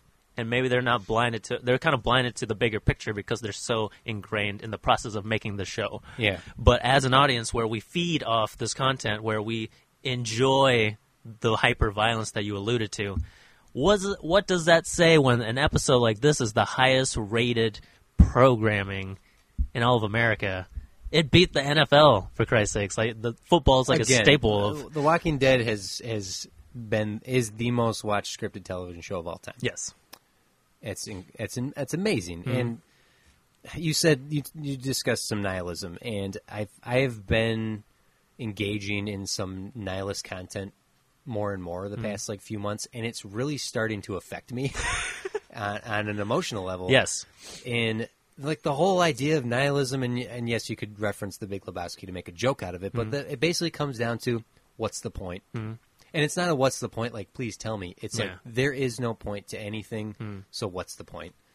And even then, in a more sophisticated nihilist story, they ask what's the point, but it's to get you to think of something. It's to get you to think of the point. Yes. I don't think of anything when I saw that premiere, TC, aside from the very shoddy Bush League amateur filmmaking tactics and techniques that they use, like dream sequences and flashbacks and poorly put together montages. That's not filmmaking, first of all. And secondly, the choice that they made to kill Abraham first and then pull the rug under us once again with the dumpster, with Nicholas trying to shoot Glenn in the woods, with throughout the history of Glenn in that show, he's like a cat. He's got 9 lives and he's about to die every single season. Yeah. But it's all cheap exploitative rug pulls to try to get you to be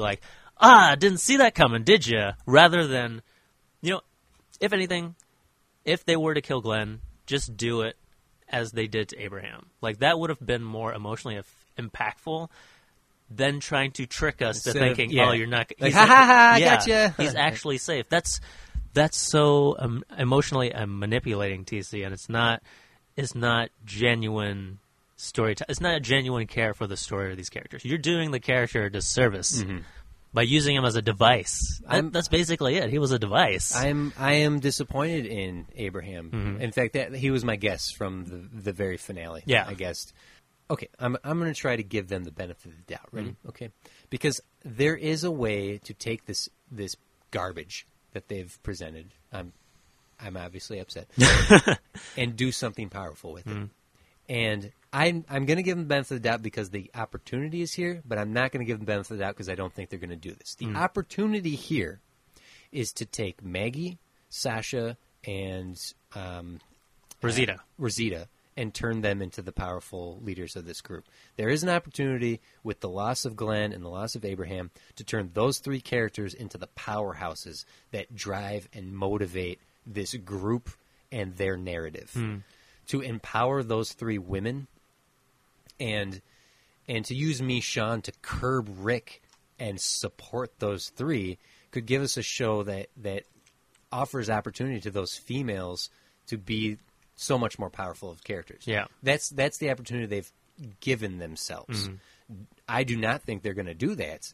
But can you see where we could go with it if we were in charge? Yes. That if you could take Maggie's dedication, that you could take Rosita and Sasha's motivation and turn them into the powers. How far in the comics did you get? I got to once this is spoilers. Wait, I don't want to spoil it for you either because I don't know how far you got. Okay, I got to issue 100. Okay, I got past that. Okay, I got to issue 100 where they did this. Yeah. And I said, which is what I did after issue 50. When Laurie was killed, I was like, done! I got to issue 100, and with Laurie, it was awful, and it made me want to stop reading the comic because it was so hopeless, but it did, in a way, narratively make sense, and that's what made it even all the more upsetting.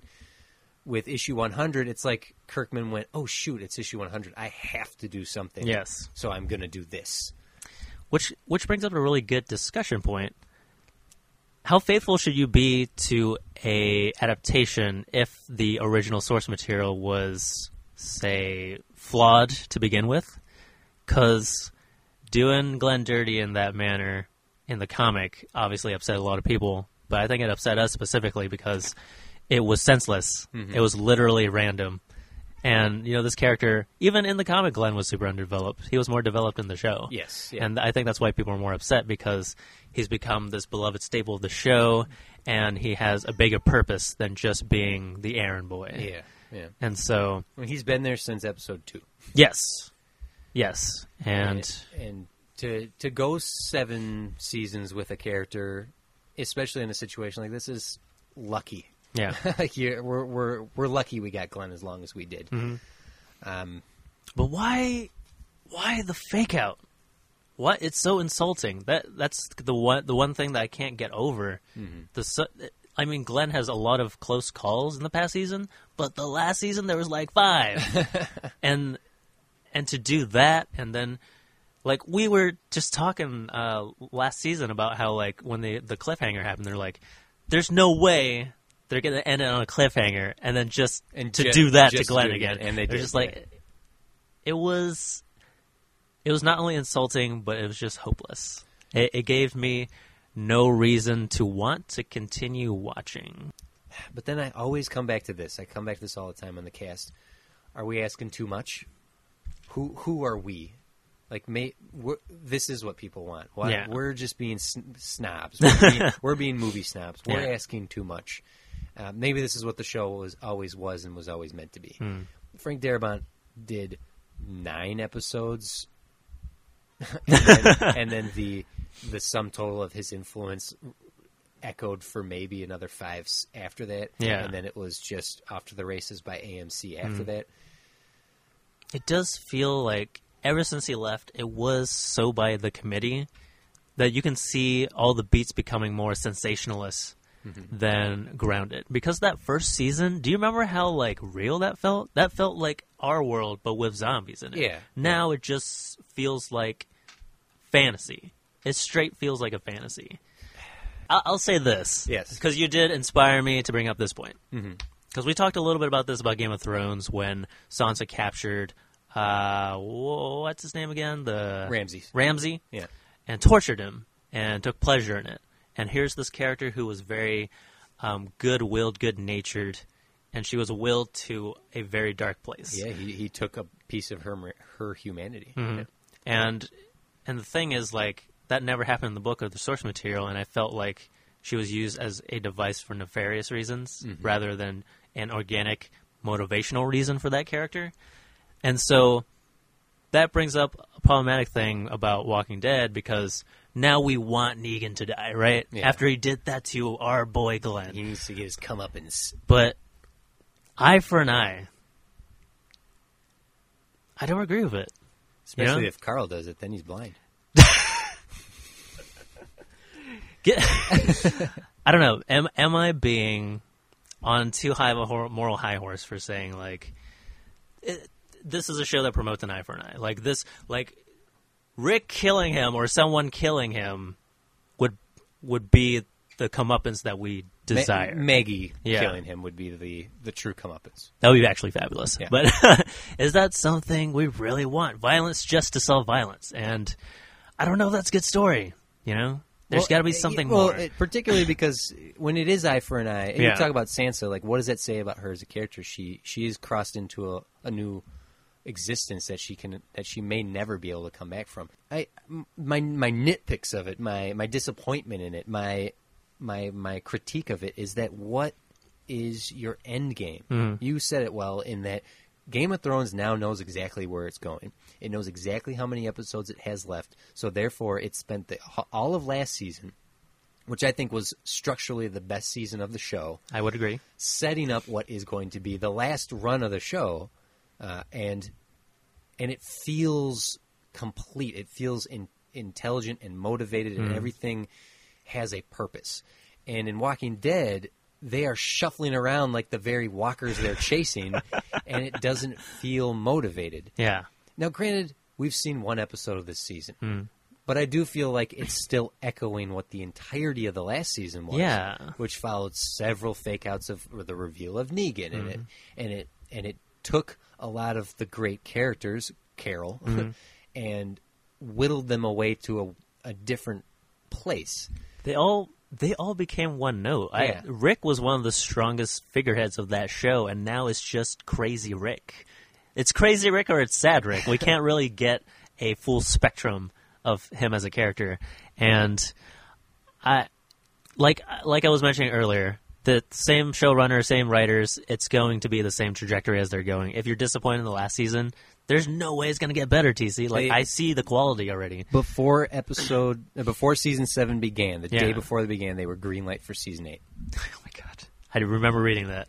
Yeah. So they've already been in the midst of season 7, which means now they have a season 8 added onto it. Too late for them to calibrate for a season 8. Yeah. They are just going to tell what they're going to tell for 7. Maybe they were anticipating getting 8. Maybe. I don't know. But I worry that this is just going to be a figure-it-out-as-you-go type of storytelling, which has hurt a lot of great things. Like, choose your adventure. Like Lost. As much as I love Lost, I can admit that they did have some aspects of make it up as you go along. Battlestar Galactica, they actually wore that on their sleeve, that they didn't create a show Bible. Oh my that gosh. They said that they allowed the writers to explore the next episode based on what had come before every week. They got in the writer's room and said, and then, which worked in its favor, but also didn't. Yeah. And that figure it out as you go, especially when we live in this renaissance of television storytelling, of Mad Men and Breaking Bad and The Wire, and these Hannibal coming from something that's adapted.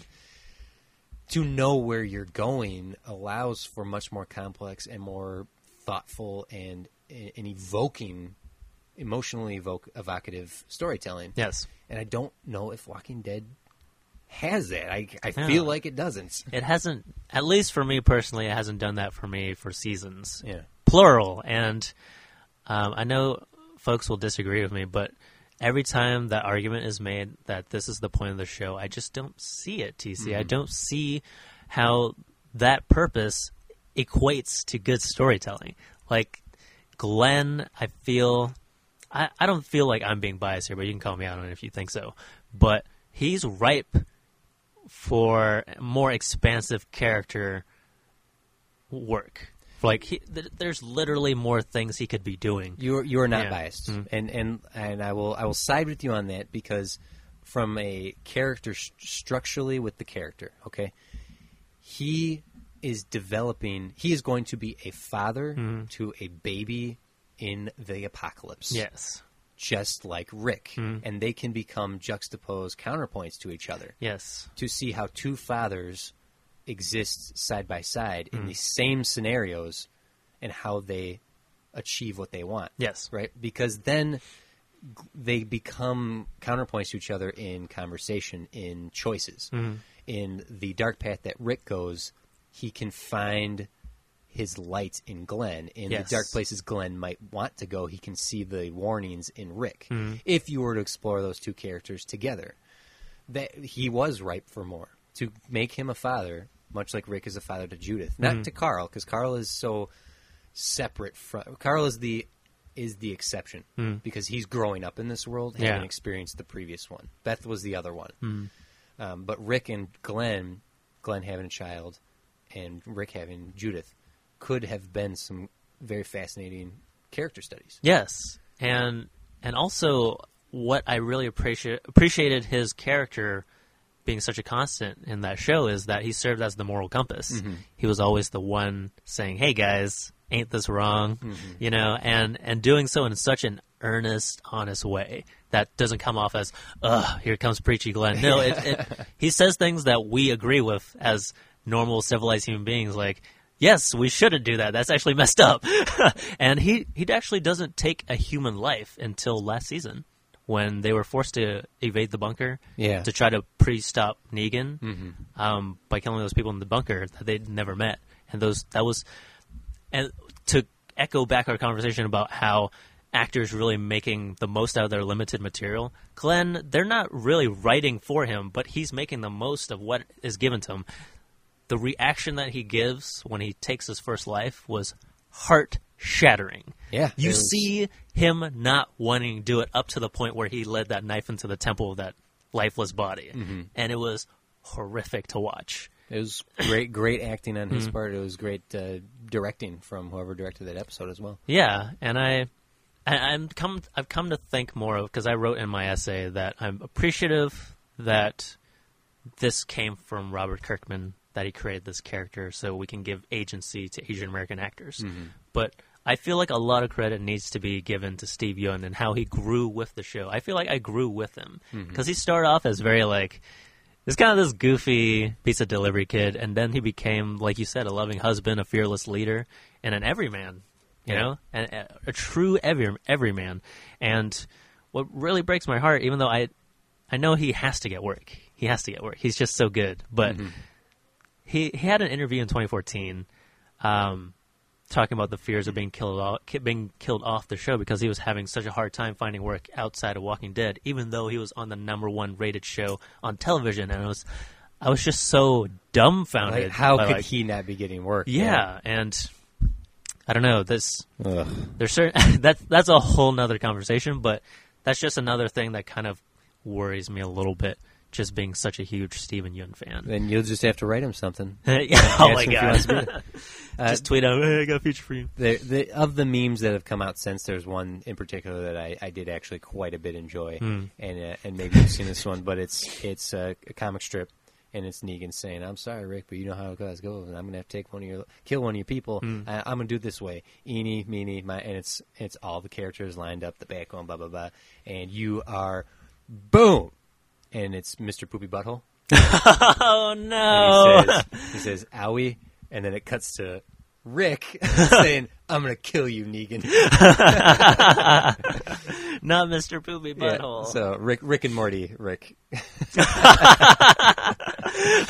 So Candace is in the room now. Yes. Hello, Candace, would you like to discuss anything with Walking Dead? I'm trying to hand you the mic. Yeah, I see that. Oh, you mean pertaining to the trauma that I acquired from watching the horrible events that laid out? Gonna need months of therapy.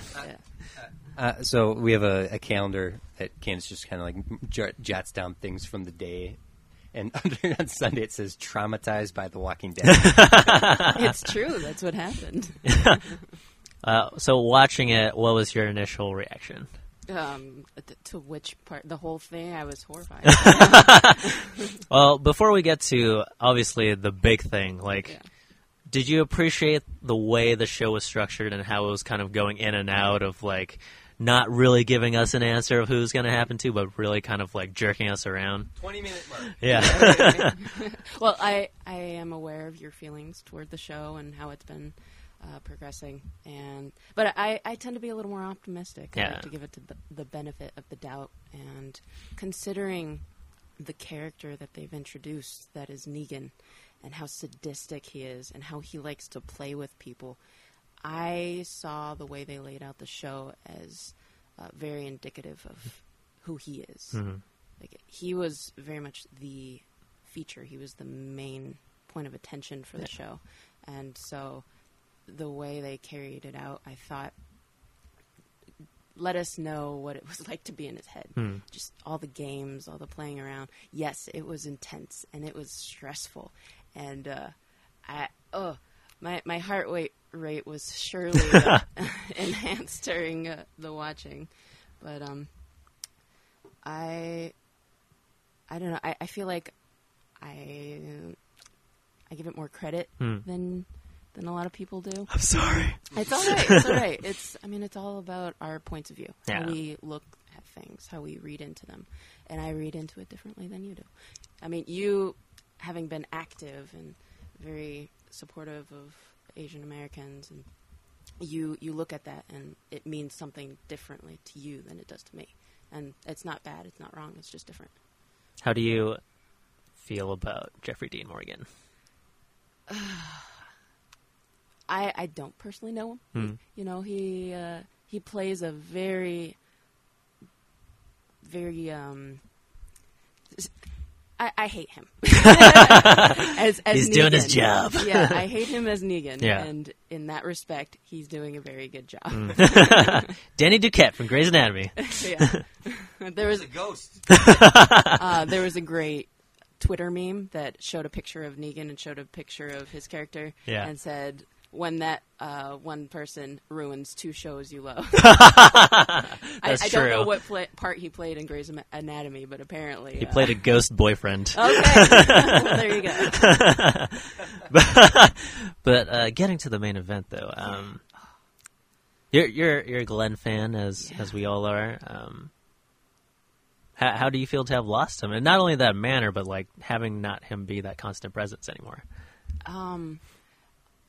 I read articles talking about yours. So what? I got cited? Yeah. Well, holy crap! Yeah, you've been retweeted, and I've made it. Yeah, people have been talking about your article. Great job.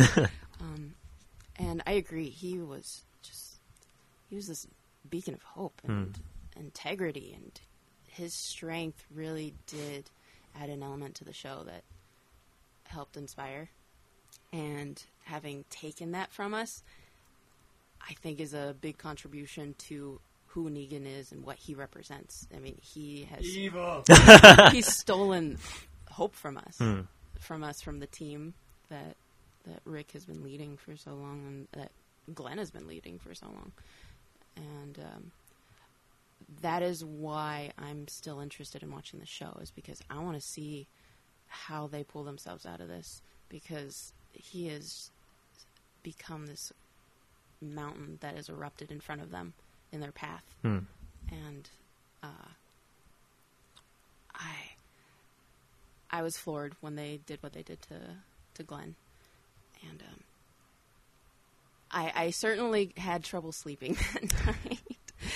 I didn't sleep. Yeah, his death, it kept replaying in my mind. Especially his last words. I'll find you, God. Maggie. How'd you... How you or TC interpret that? What does it mean?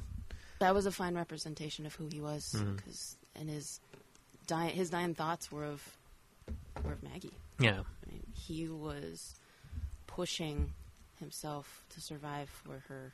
She became a big part of his reason to live, and in his dying breaths, turning to her, and trying to give her whatever semblance of hope he could in those last moments, it meant a lot. Yeah. It was very impactful. I know. It was, I've been trying not to think about it anymore, but people keep asking me about it. So that's where the essay kind of came from. Yeah. And so I wanted to really focus on the man and how he lived rather than how he died. Yeah. Because, like, I think we're all still very in shock about what happened. I'm still, like, every time I think about it, I'm just like, oh my gosh, turn the channel. Turn the channel. I feel like this was a real life event that I was witness to. Yes. And that's how it's affected me. Mm-hmm. It's not something I saw on TV. It's something I experienced Yeah. with someone I know. And that's, yeah, absolutely. And I think that's what TC and I were just discussing, like, the best art reflects, you know, your life and the people around you. And I'm not going to give the credit to that necessarily to the show, but to the character work that Steve Yeun put in so much to give me this predisposed love for him, having him taken away like that. Like, I think he represented everything that we should strive for. Like, I wrote something along the lines of, I don't remember how to quote myself. That's how bad it is. I have the same problem. But, like, I learned from Glenn that you can always find a way to be better and a way to do better, you know, and that's something that I'm going to sorely miss from the show. That's why I don't know if I have the heart to watch anymore, because it's tough navigating this world without having a moral compass. And I'm trying to find a purpose in it. And I love in the comic that Maggie becomes this fierce leader. I think that's really awesome, and TC was alluding to the potential of that happening in the show. So I think that's the only beacon of hope that we have left. But other than that, I kind of hate everyone. That's all I got. Yeah, speechlessness. That is also a good representation of how this loss has affected us. How do you talk about someone dying in such a horrific manner? And yes, because they were such an impactful person, and to have them taken from us so abruptly. And so viciously. Like, that was obviously done practical, but it just felt way too real. That felt like I was watching something I should not be watching. It was snuff film material, and, like, I guess that's credit to Nicotero and Gibble and company, because that was incredible makeup work. I was watching something behind the scenes. It's like, whoa, I do not want to look at that anymore. That is disgusting. I can't watch that episode. No. I know I can't. That's an episode that I cannot go back to, because it's not another element that show brought out of me was I was so angry the whole time. Like the fury that I imagine they were all feeling sitting there helpless. I felt that. Yeah. Throughout the entire episode, because I felt helpless. It's happening before me. I can't do anything to stop it. I can't change it. I can only sit back. Yeah. And that, like, I was in the position that everyone sitting on their knees was in. I was just helpless there with no way of making the situation better, giving it a better outcome. It just really hurt because, like, confession time, I actually found out before the episode. It was an accidental stumble, one of those internet rabbit holes. What? And, like, I read an article that apparently they found a leaked script, and they were like, allegedly this is what happened. So it was allegedly, so I did not want to believe it. But once the beats started playing out in the show, and it was Abraham and then Daryl punching Negan, I was like, no, I was hyperventilating. I was like, this cannot be. And it's an interesting exploration, or interesting, like, phases that was going throughout the entire episode of just, like, anger and denial, and then reluctant acceptance. Yeah. Basically. I felt all the stages of grief in one episode. It's like you went through the head of every character that was there until you finally got to Rick when he had to submit. Yeah. Pretty much. But I will say there was one moment in particular where, first of all, I did not. Once that bat hit Glenn's head, I looked away. I didn't look back at the screen until he was gone. Did you see the makeup effect? Yeah, okay. I did eventually go back and look at it. But while the episode played out, I did not watch it. It was. I thought I was desensitized to violence since we both. I mean, we both enjoy violence in a certain capacity, but once I just felt like it. I guess this is the best way to describe it, but childish when it came to that moment, because it was so gut wrenching. TC, it was like it was literally like it was happening in front of us, so you did not want to see something like that. Yeah. But there was one moment in particular in the court, probably the best moment in the episode, in my opinion, was, first of all, it was absolutely ridiculous when he was like cut off Carl's arm. Yeah. That whole cutting off his arm thing. It's like, it's really show.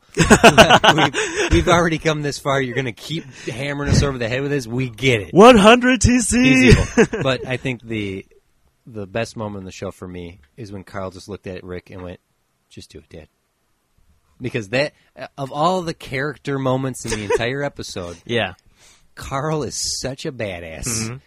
He lost his eye. He had to kill his own mother. Yeah. He has watched the fate of the world change all around him as he's going through the most difficult years of his life as an adolescent into teenage and young adulthood.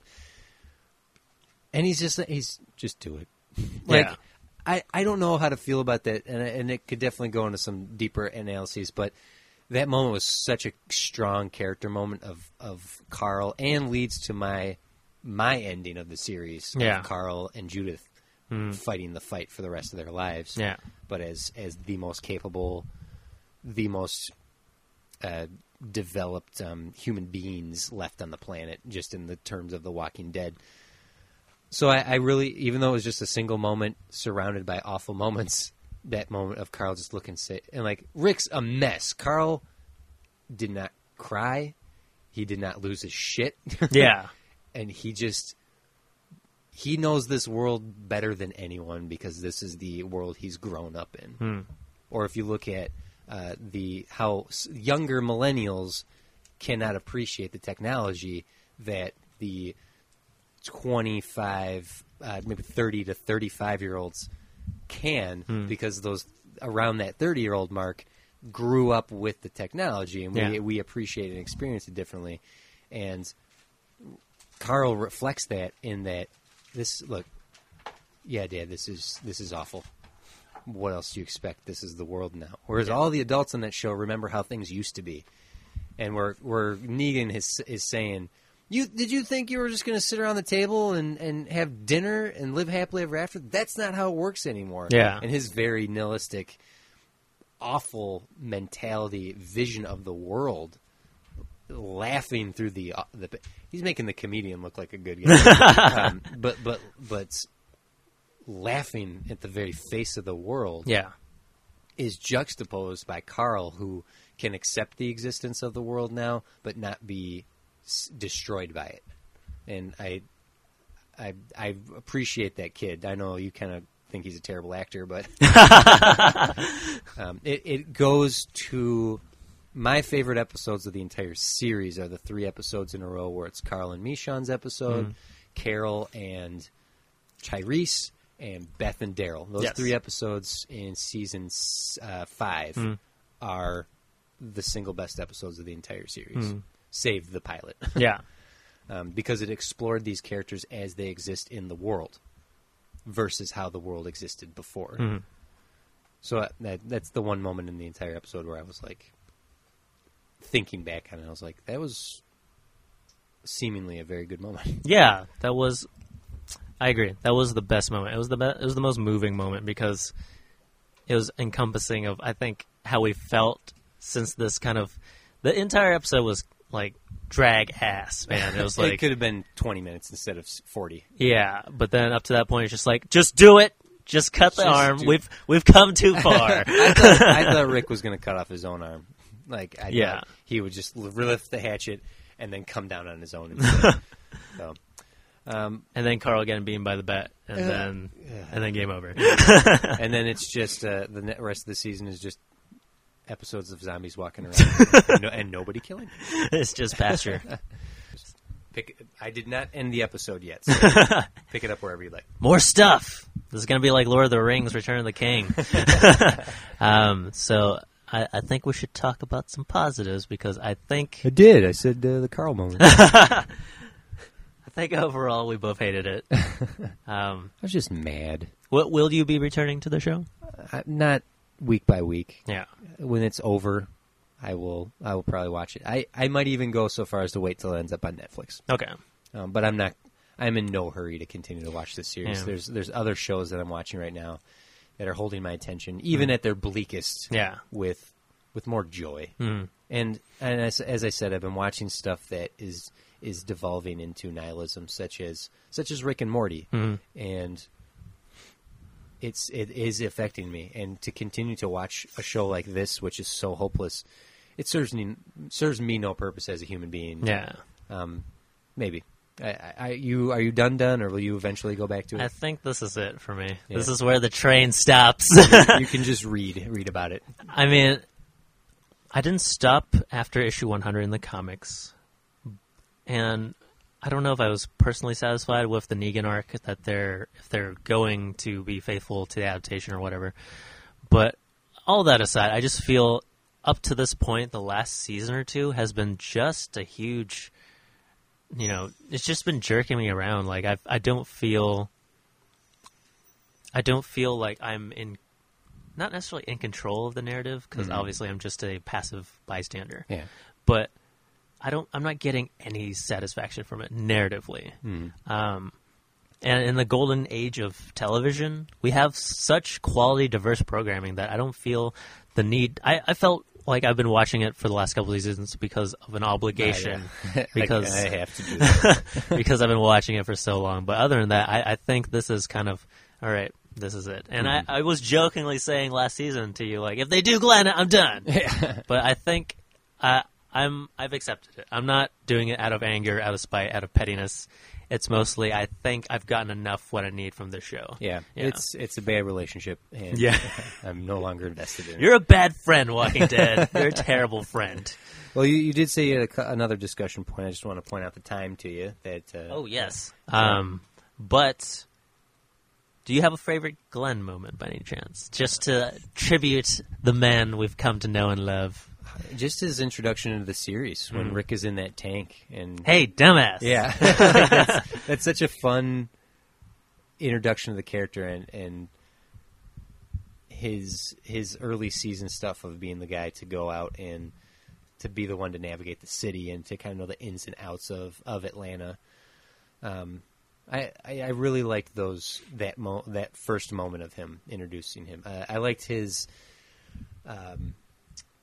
When him and Maggie are in the guard tower and they, they're doing their maritals and they get interrupted and they're like, doing the maritals. I just be right down, like that sweet exploration of a honeymoon phase in the midst of the zombie apocalypse. I thought was handled really cute. It was really nicely handled, and you know what? I think that was the only time I've seen Rick smile. Like one of the few times to catch them, and be like, "All right, you guys, you kids, you young lovers." But the best Glenn moment is when he killed a zombie tied to a chair. Yeah, like there's no more badass of a moment, and even he knew how badass it was because after he just did the Wolverine scream. All but saying, "Yeah, bitch," and that was improvised. That was just something he felt in the moment. Like, it was not in the script. It was not a direction. He was just like, you know what? In the heat of things, I feel like Glenn would just roar, and that's the best Glenn moment for me. Yeah, absolutely, and I totally agree. That's my Glenn moment because, as I was alluding to, growing up, I already do not see a lot of faces or stories that were relating to mine. And seeing Glenn just as a superficial Asian face was enough to bring me joy. But then seeing that image of just him, bloodied and battered and victorious in a way, it was the most. And I don't want to say this in like a what's that word? It's not misogynistic, but it's like hedonistic. Is it hedonistic? I don't know what you're going to say, so I don't know if that's the word you're looking for. Is it chauvinistic? I don't know. It's just like pro-male or whatever. But just him in that state that primal, grimy, grisly, masculine state. It was the most powerful image of an Asian American male that I've ever seen. Because up to that point, my examples were was Mickey Rooney from Breakfast at Tiffany's. Oh, come on, that was not your example. and freaking Lung Duck Dong from 16 Candles. No, I get your point, but I will reiterate your point by saying,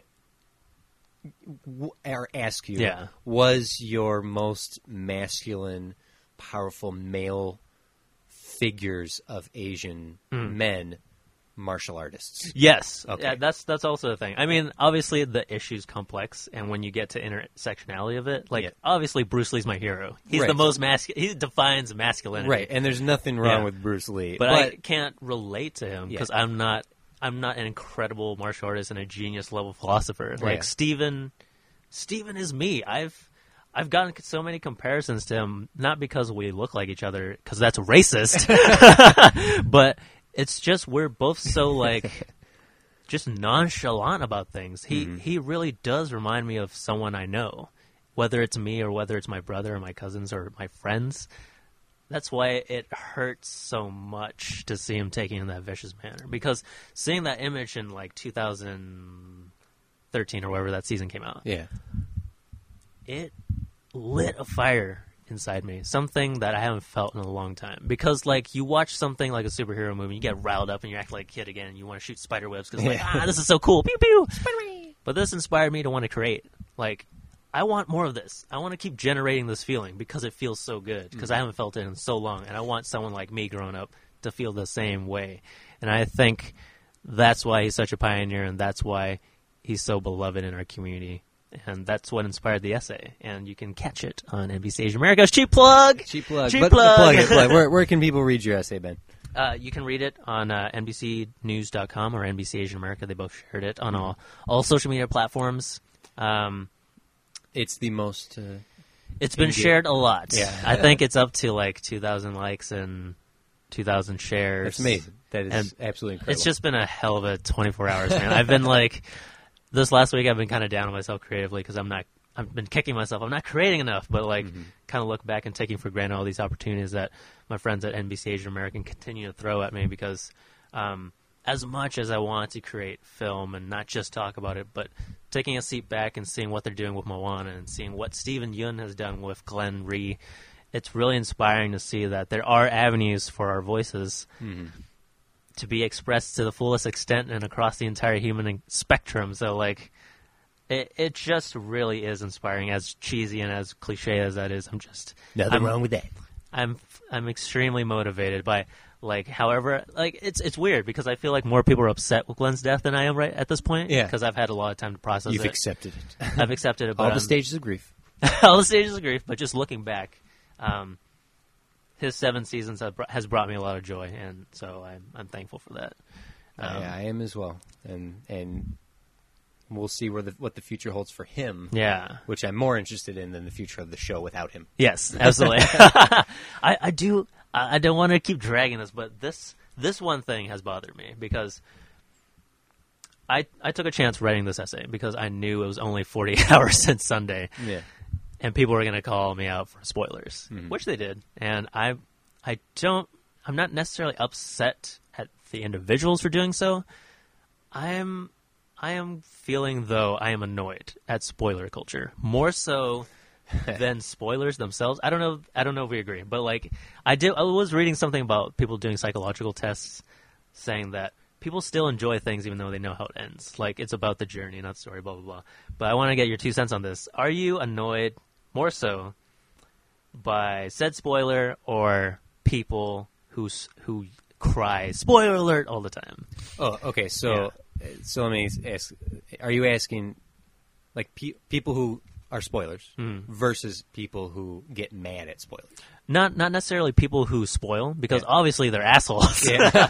They're the lowest common denominator. But are you mad at spoilers, just seeing something or reading something or hearing about it, or are you not more mad, but annoyed at people who always cry "spoiler alert"? Because we're already so interconnected, and we're so addicted to social media. I am too. I'm on there all the time. Yeah. But how it's more and more so harder to avoid, especially Walking Dead, which we all galvanize and sit together tribally and communally on Sundays to watch. So, like, can you really fault a person for saying something about it 48 hours is what I'm saying. I feel like people who are very deliberate about spoiling things, they are assholes. Yeah. And that people who go out of their way to, who have a don't give a shit attitude, like, who gives a shit? The show's not even good anyway, so whatever. Glenn died. Boom. Yeah. I saved you the trouble. Like, that's not your responsibility, nor your... no one's asking you to be that person, to be like, oh, thank you for saving me the trouble. There's a respect level, and I feel like the internet is ripe with disrespect, and spoiler culture is part of that disrespect. Respect the fact that people wait to watch this on Netflix. Respect the fact that there are people who DVR or watch the show later in the evening. To just blatantly and openly come out and spoil something is just rude. And I don't understand the thrill of it. I don't understand the thrill of someone getting in a van with a sign that says Dumbledore is killed by Snape on page 237 and going past a Barnes & Noble where there's 300 people lined up to buy a book and doing that. Yeah. Like, that's not a prank. That is just cruelty. Yeah. And I have no love for those type of people. There is other ways to have a discussion about something without spoiling. And then there's those people, well, okay, well, fine. Tell me how long I should wait. How long should I wait? Is it okay to tell people that Darth Vader and Luke Skywalker are related? Like, that's just being sarcastic. Yeah. Okay. When Breaking Bad ended, I thought there was a change because I feel like the culture as a whole decided, hey, you need to watch this. I'm not going to spoil it for you. Do we all agree not to do that? Yeah. And I feel like, at least on my Facebook and Twitter thread, nobody spoiled Breaking Bad when it ended. Which is shocking. Everyone was just like, watch this show. Yeah. But that didn't change anything. It was like an exception, not the rule. So I don't know if that answers your question. But I don't get it. I don't get why people get a thrill out of it. And I don't get... I guess I am more annoyed by people who have a backlash when someone says something and then someone else says, spoiler, man. And then that first person's like, well, fuck you then. You don't even bother watching. It's like, hey, that's not your place. It's all reactionary. Yeah. Let people enjoy it how they want to enjoy it. Like, just have some freaking respect. I get annoyed by spoilers. When certain things are said about a show I'm watching while I'm watching it, and I'm like, I wish I hadn't seen that. Or to even go one step further, in trailers, there's a moment in the Logan trailer where I was like, well, that would have been nice to see happen on screen. To go back to the Batman vs. Superman trailer, which was the entire freaking movie, it would have been great to know that Doomsday is going to show up and not see him show up. It would have been lovely to see that Wonder Woman comes to save the day in the movie, not in the trailer. That's not going to get me in my seat. It's Batman, Superman. That's all I needed. Yeah. No love lost for Zack Snyder. And that's all. That's what I really wanted to talk about. But no, how about you? Where do you land in the spoiler world? I'm totally in agreement with what you're saying. Like, there is a certain level of just disregard for your fellow people. You know, who in a time where we enjoy art so much. I love living in this time because we are all actively engaging in art, even if it's trash. You know. Because at one time, art was just reserved for the elite, and now we can all access it and engage in it, and it's really cool. It's this cool communal thing to be able to say, like, man, what'd you think about The Walking Dead last Sunday? It was nuts, right? Yeah. But like, I still get... There's like a stop. Like, I have like a stopper in my vocal cords, in my throat somewhere, when I want to talk about Force Awakens. Yeah. Right? Which is insane, because it's almost a year. Right? But or when I want to talk about Doctor Who with people who I know have seen the show. When even talking about Glenn with people who I know, there's a stopper in me that has a moment of clench to go, wait, how caught up are you? Yeah. Okay, good. Now let's talk about it. Yeah. And if it's like, wait, have you? Oh, you haven't? Huh. I will say nothing more than please go watch it, and then we will discuss it after the fact. You're such a good person. Well, because I have been here's a spoiler I did to Candace that I felt a little bad about, but I also didn't feel terrible about. And this kind of goes into, well, how much time away? Okay, what's in the box? What's in the box? Right? That is such a pop cultural touchstone in certain circles, film community circles in particular. It's like the crying game. Cinephile. And we say it all the time on the podcast. We had said it for years on the podcast. Yeah. And at some point, I said it, and I said, oh, good, it's not Gwyneth Paltrow's head. Oh, no. And Candace was like, oh, well, thanks. I've never seen the movie. And I was like, but we say it all the shit. And I felt bad. And that's when TC started his cocaine habit. What? But then I felt a little bit of solace in that she probably never would have gotten around to watching it. Yeah. But it still didn't make me feel any less of a dick that I had spoiled it like that. I never want to be that guy. Because you're a purist. You're a purist at heart. And I want totally people to understand experience it for the first time. Yeah. But you're right. There has been studies that say spoilers don't diminish enjoyment, but I find that hard to believe. I mean, it's not like I'm not using that study to justify going around just saying spoilers. I'm in agreement with you. I'm like totally the same. I stop myself when I feel like, hang on, am I saying too much? Yeah. But I am not a fan of the whole just like policing people and what they need to say and not say. Because like I feel like we are so self-censored already. Yes, be thoughtful and be careful what you're saying because you might hurt others. Should this just halt the conversation as a whole? Like, I want to talk about this, and you need to know. Like, that's why we watched the episode when we watched it, because I knew that on Facebook it would be a discussion. Yes, it happened right away too. Like, if I'm entering an arena where this is going to be a point of conversation, I need to be aware that there are going to be spoilers. That's a good point, TC, and especially since like working in media for a little bit, I come to understand that we need to report on this stuff. Like, Glenn is a huge fixture in our community. As a journalist at NBC Asian America, we have to report this. Yeah. And if we're going to report something called, if we're going to call ourselves NBC Asian America and post an image of Steven Yeun and say we love him after that episode, everyone knows what's going to happen anyway. Yeah. So like, there's no win-win, but I just feel like there needs to be a little bit more tolerance when it comes to those things, because I feel like if you haven't seen the episode and it's the hugest pop culture phenomenon going on right now in America, stay off the internet. You're walking a minefield. Buddy. Yeah. Do not blame the messenger. Blame the game. Blame the whatever it is. Just go watch the episode if you care so much. That's the difference. Yeah. In certain arenas, you just have to walk into it knowing that there are going to be mines on the ground. Yeah. But in people who are like blatant and deliberate about it, in your face about it, who go out of their way to spoil it, those are the jerks. Yeah. Okay. Privy to two-parter. What you've given and what you've taken. So, like, have you ever spoiled anything so heinous for someone? Oh boy, you put me on the spot here. Well, I did just mention the what's in the box, but I don't know if that's like the worst I'd ever done. I did it within the past 6 months. I did do it once to someone, not intentionally. I just said something, and then they were like, I hadn't seen it yet. I was like, I remember it was. So this was like last year, maybe it was almost a year and a half ago. But it was Ryan Fring, one of the guys I work with, filmmaking. He was watching Breaking Bad, and he said, I've finally caught up on Breaking Bad. And I was like, oh, how about this thing that happened? And he's like, oh, I haven't got there yet. And I was like, but you just said you caught up on it. Yeah. And he's like, well, I meant that I started over.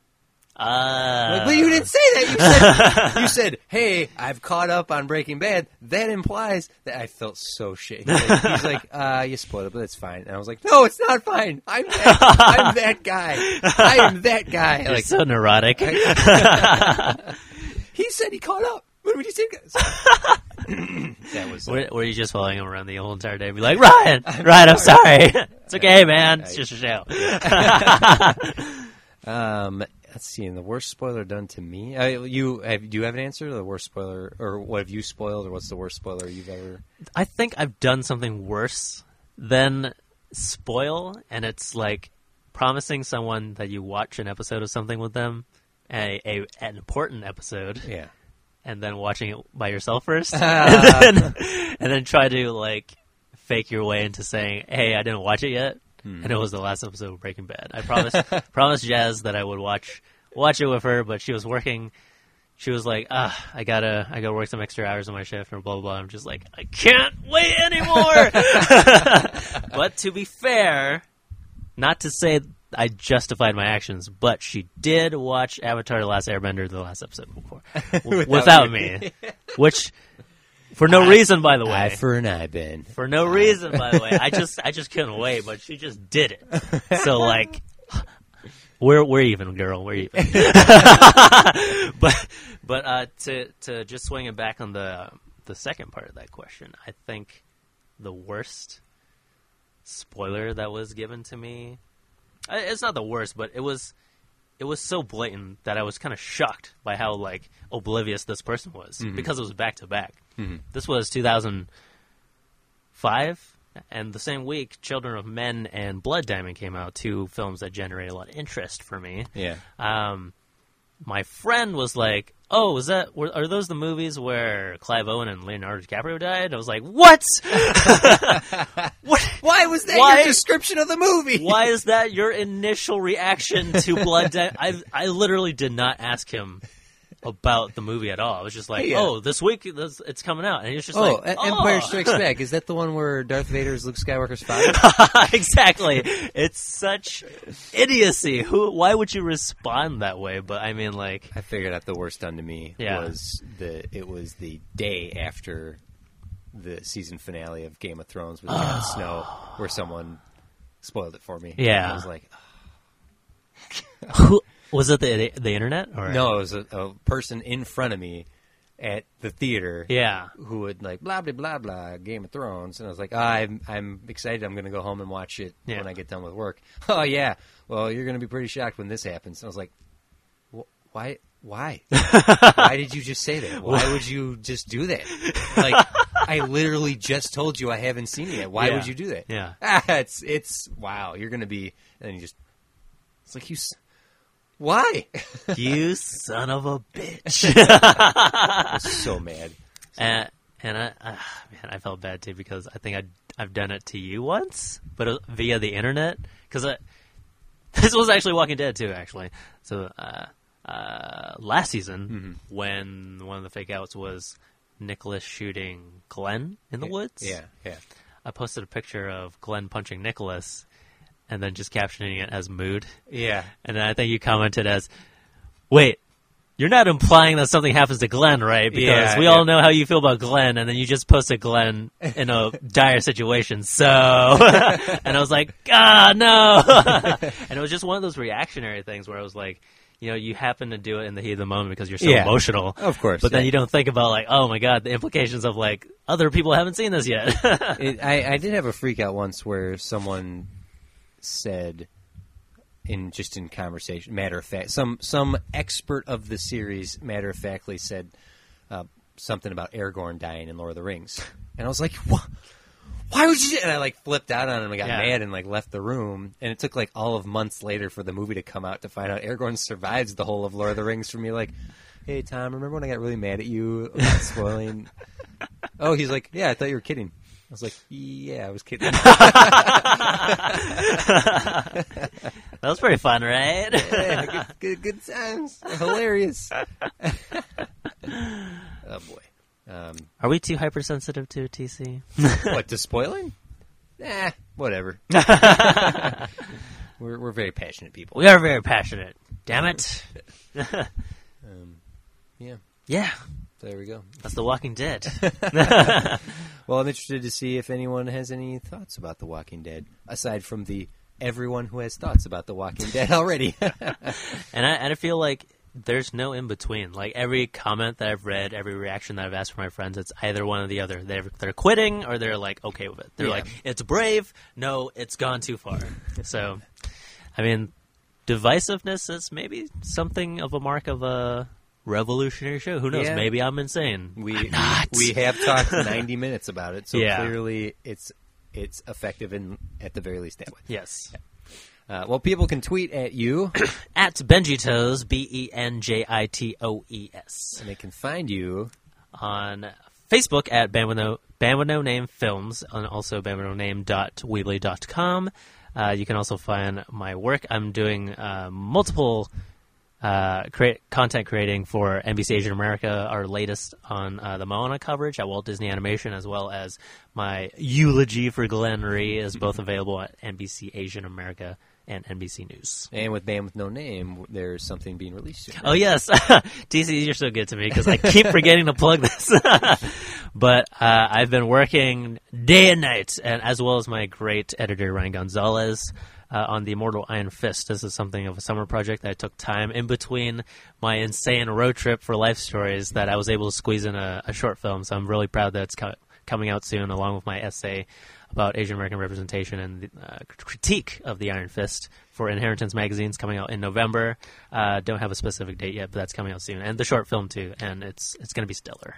All right. You can check out firmamentfilms.com for all of our short films. We have a new short film that just went up for the holiday season, so give that a watch. It's a short. It's about 4 minutes long, so easily digestible. Check out some of our other cohorts. Schulze has the movie critiques with Chris and Max. You can find that on ghosthat.net, along with Jeff Bell's podcasts for Franchise Schmanchise, which I believe Growth Dragon Tattoo Series is his current podcasting conversation. Check out the BitLife channel, BitLife Show channel on YouTube, and you can check out the 1 Minute Gamer, the 1 Minute Rewatch, Working Title, and Bit by Block. So lots of content to check out. Thank you, as always, for listening, everybody. We'll be back again soon. I think this might be our last podcast before the election, so please go out and vote, and don't vote for Trump. Is that an endorsement, TC? It's an endorsement of not voting for Trump. I just, for the love of God. The best slogan, besides D's nuts, of the entire election campaign has been IDK, but not Trump. Is that a little too little on the nose politically? I don't care. Please don't vote for Donald Trump. Yes, or else you're not our friends anymore. And at this point, if you're still listening to the series and you are voting for Trump, I'm surprised you made it into this episode. Yes, you must really just love hurting yourselves because we are vehemently not of that belief. Anyhow, for all you out there being creative, for all there out there, making things and using your imagination and your love and your passion to create, don't stop. Don't ever stop. Be inspired and be inspiring. I am TC DeWitt for Ben. For all the Rewatchmen, thank you for Candace for being on the episode as well. And we'll see you next time. And hey, keep doing what you do. Everywhere I hear the sound of Martin George Beagle, 'cause summer's here and the time is right, rising is the street boy. When the white tempo going through, sing the rock and roll band, 'cause the sleep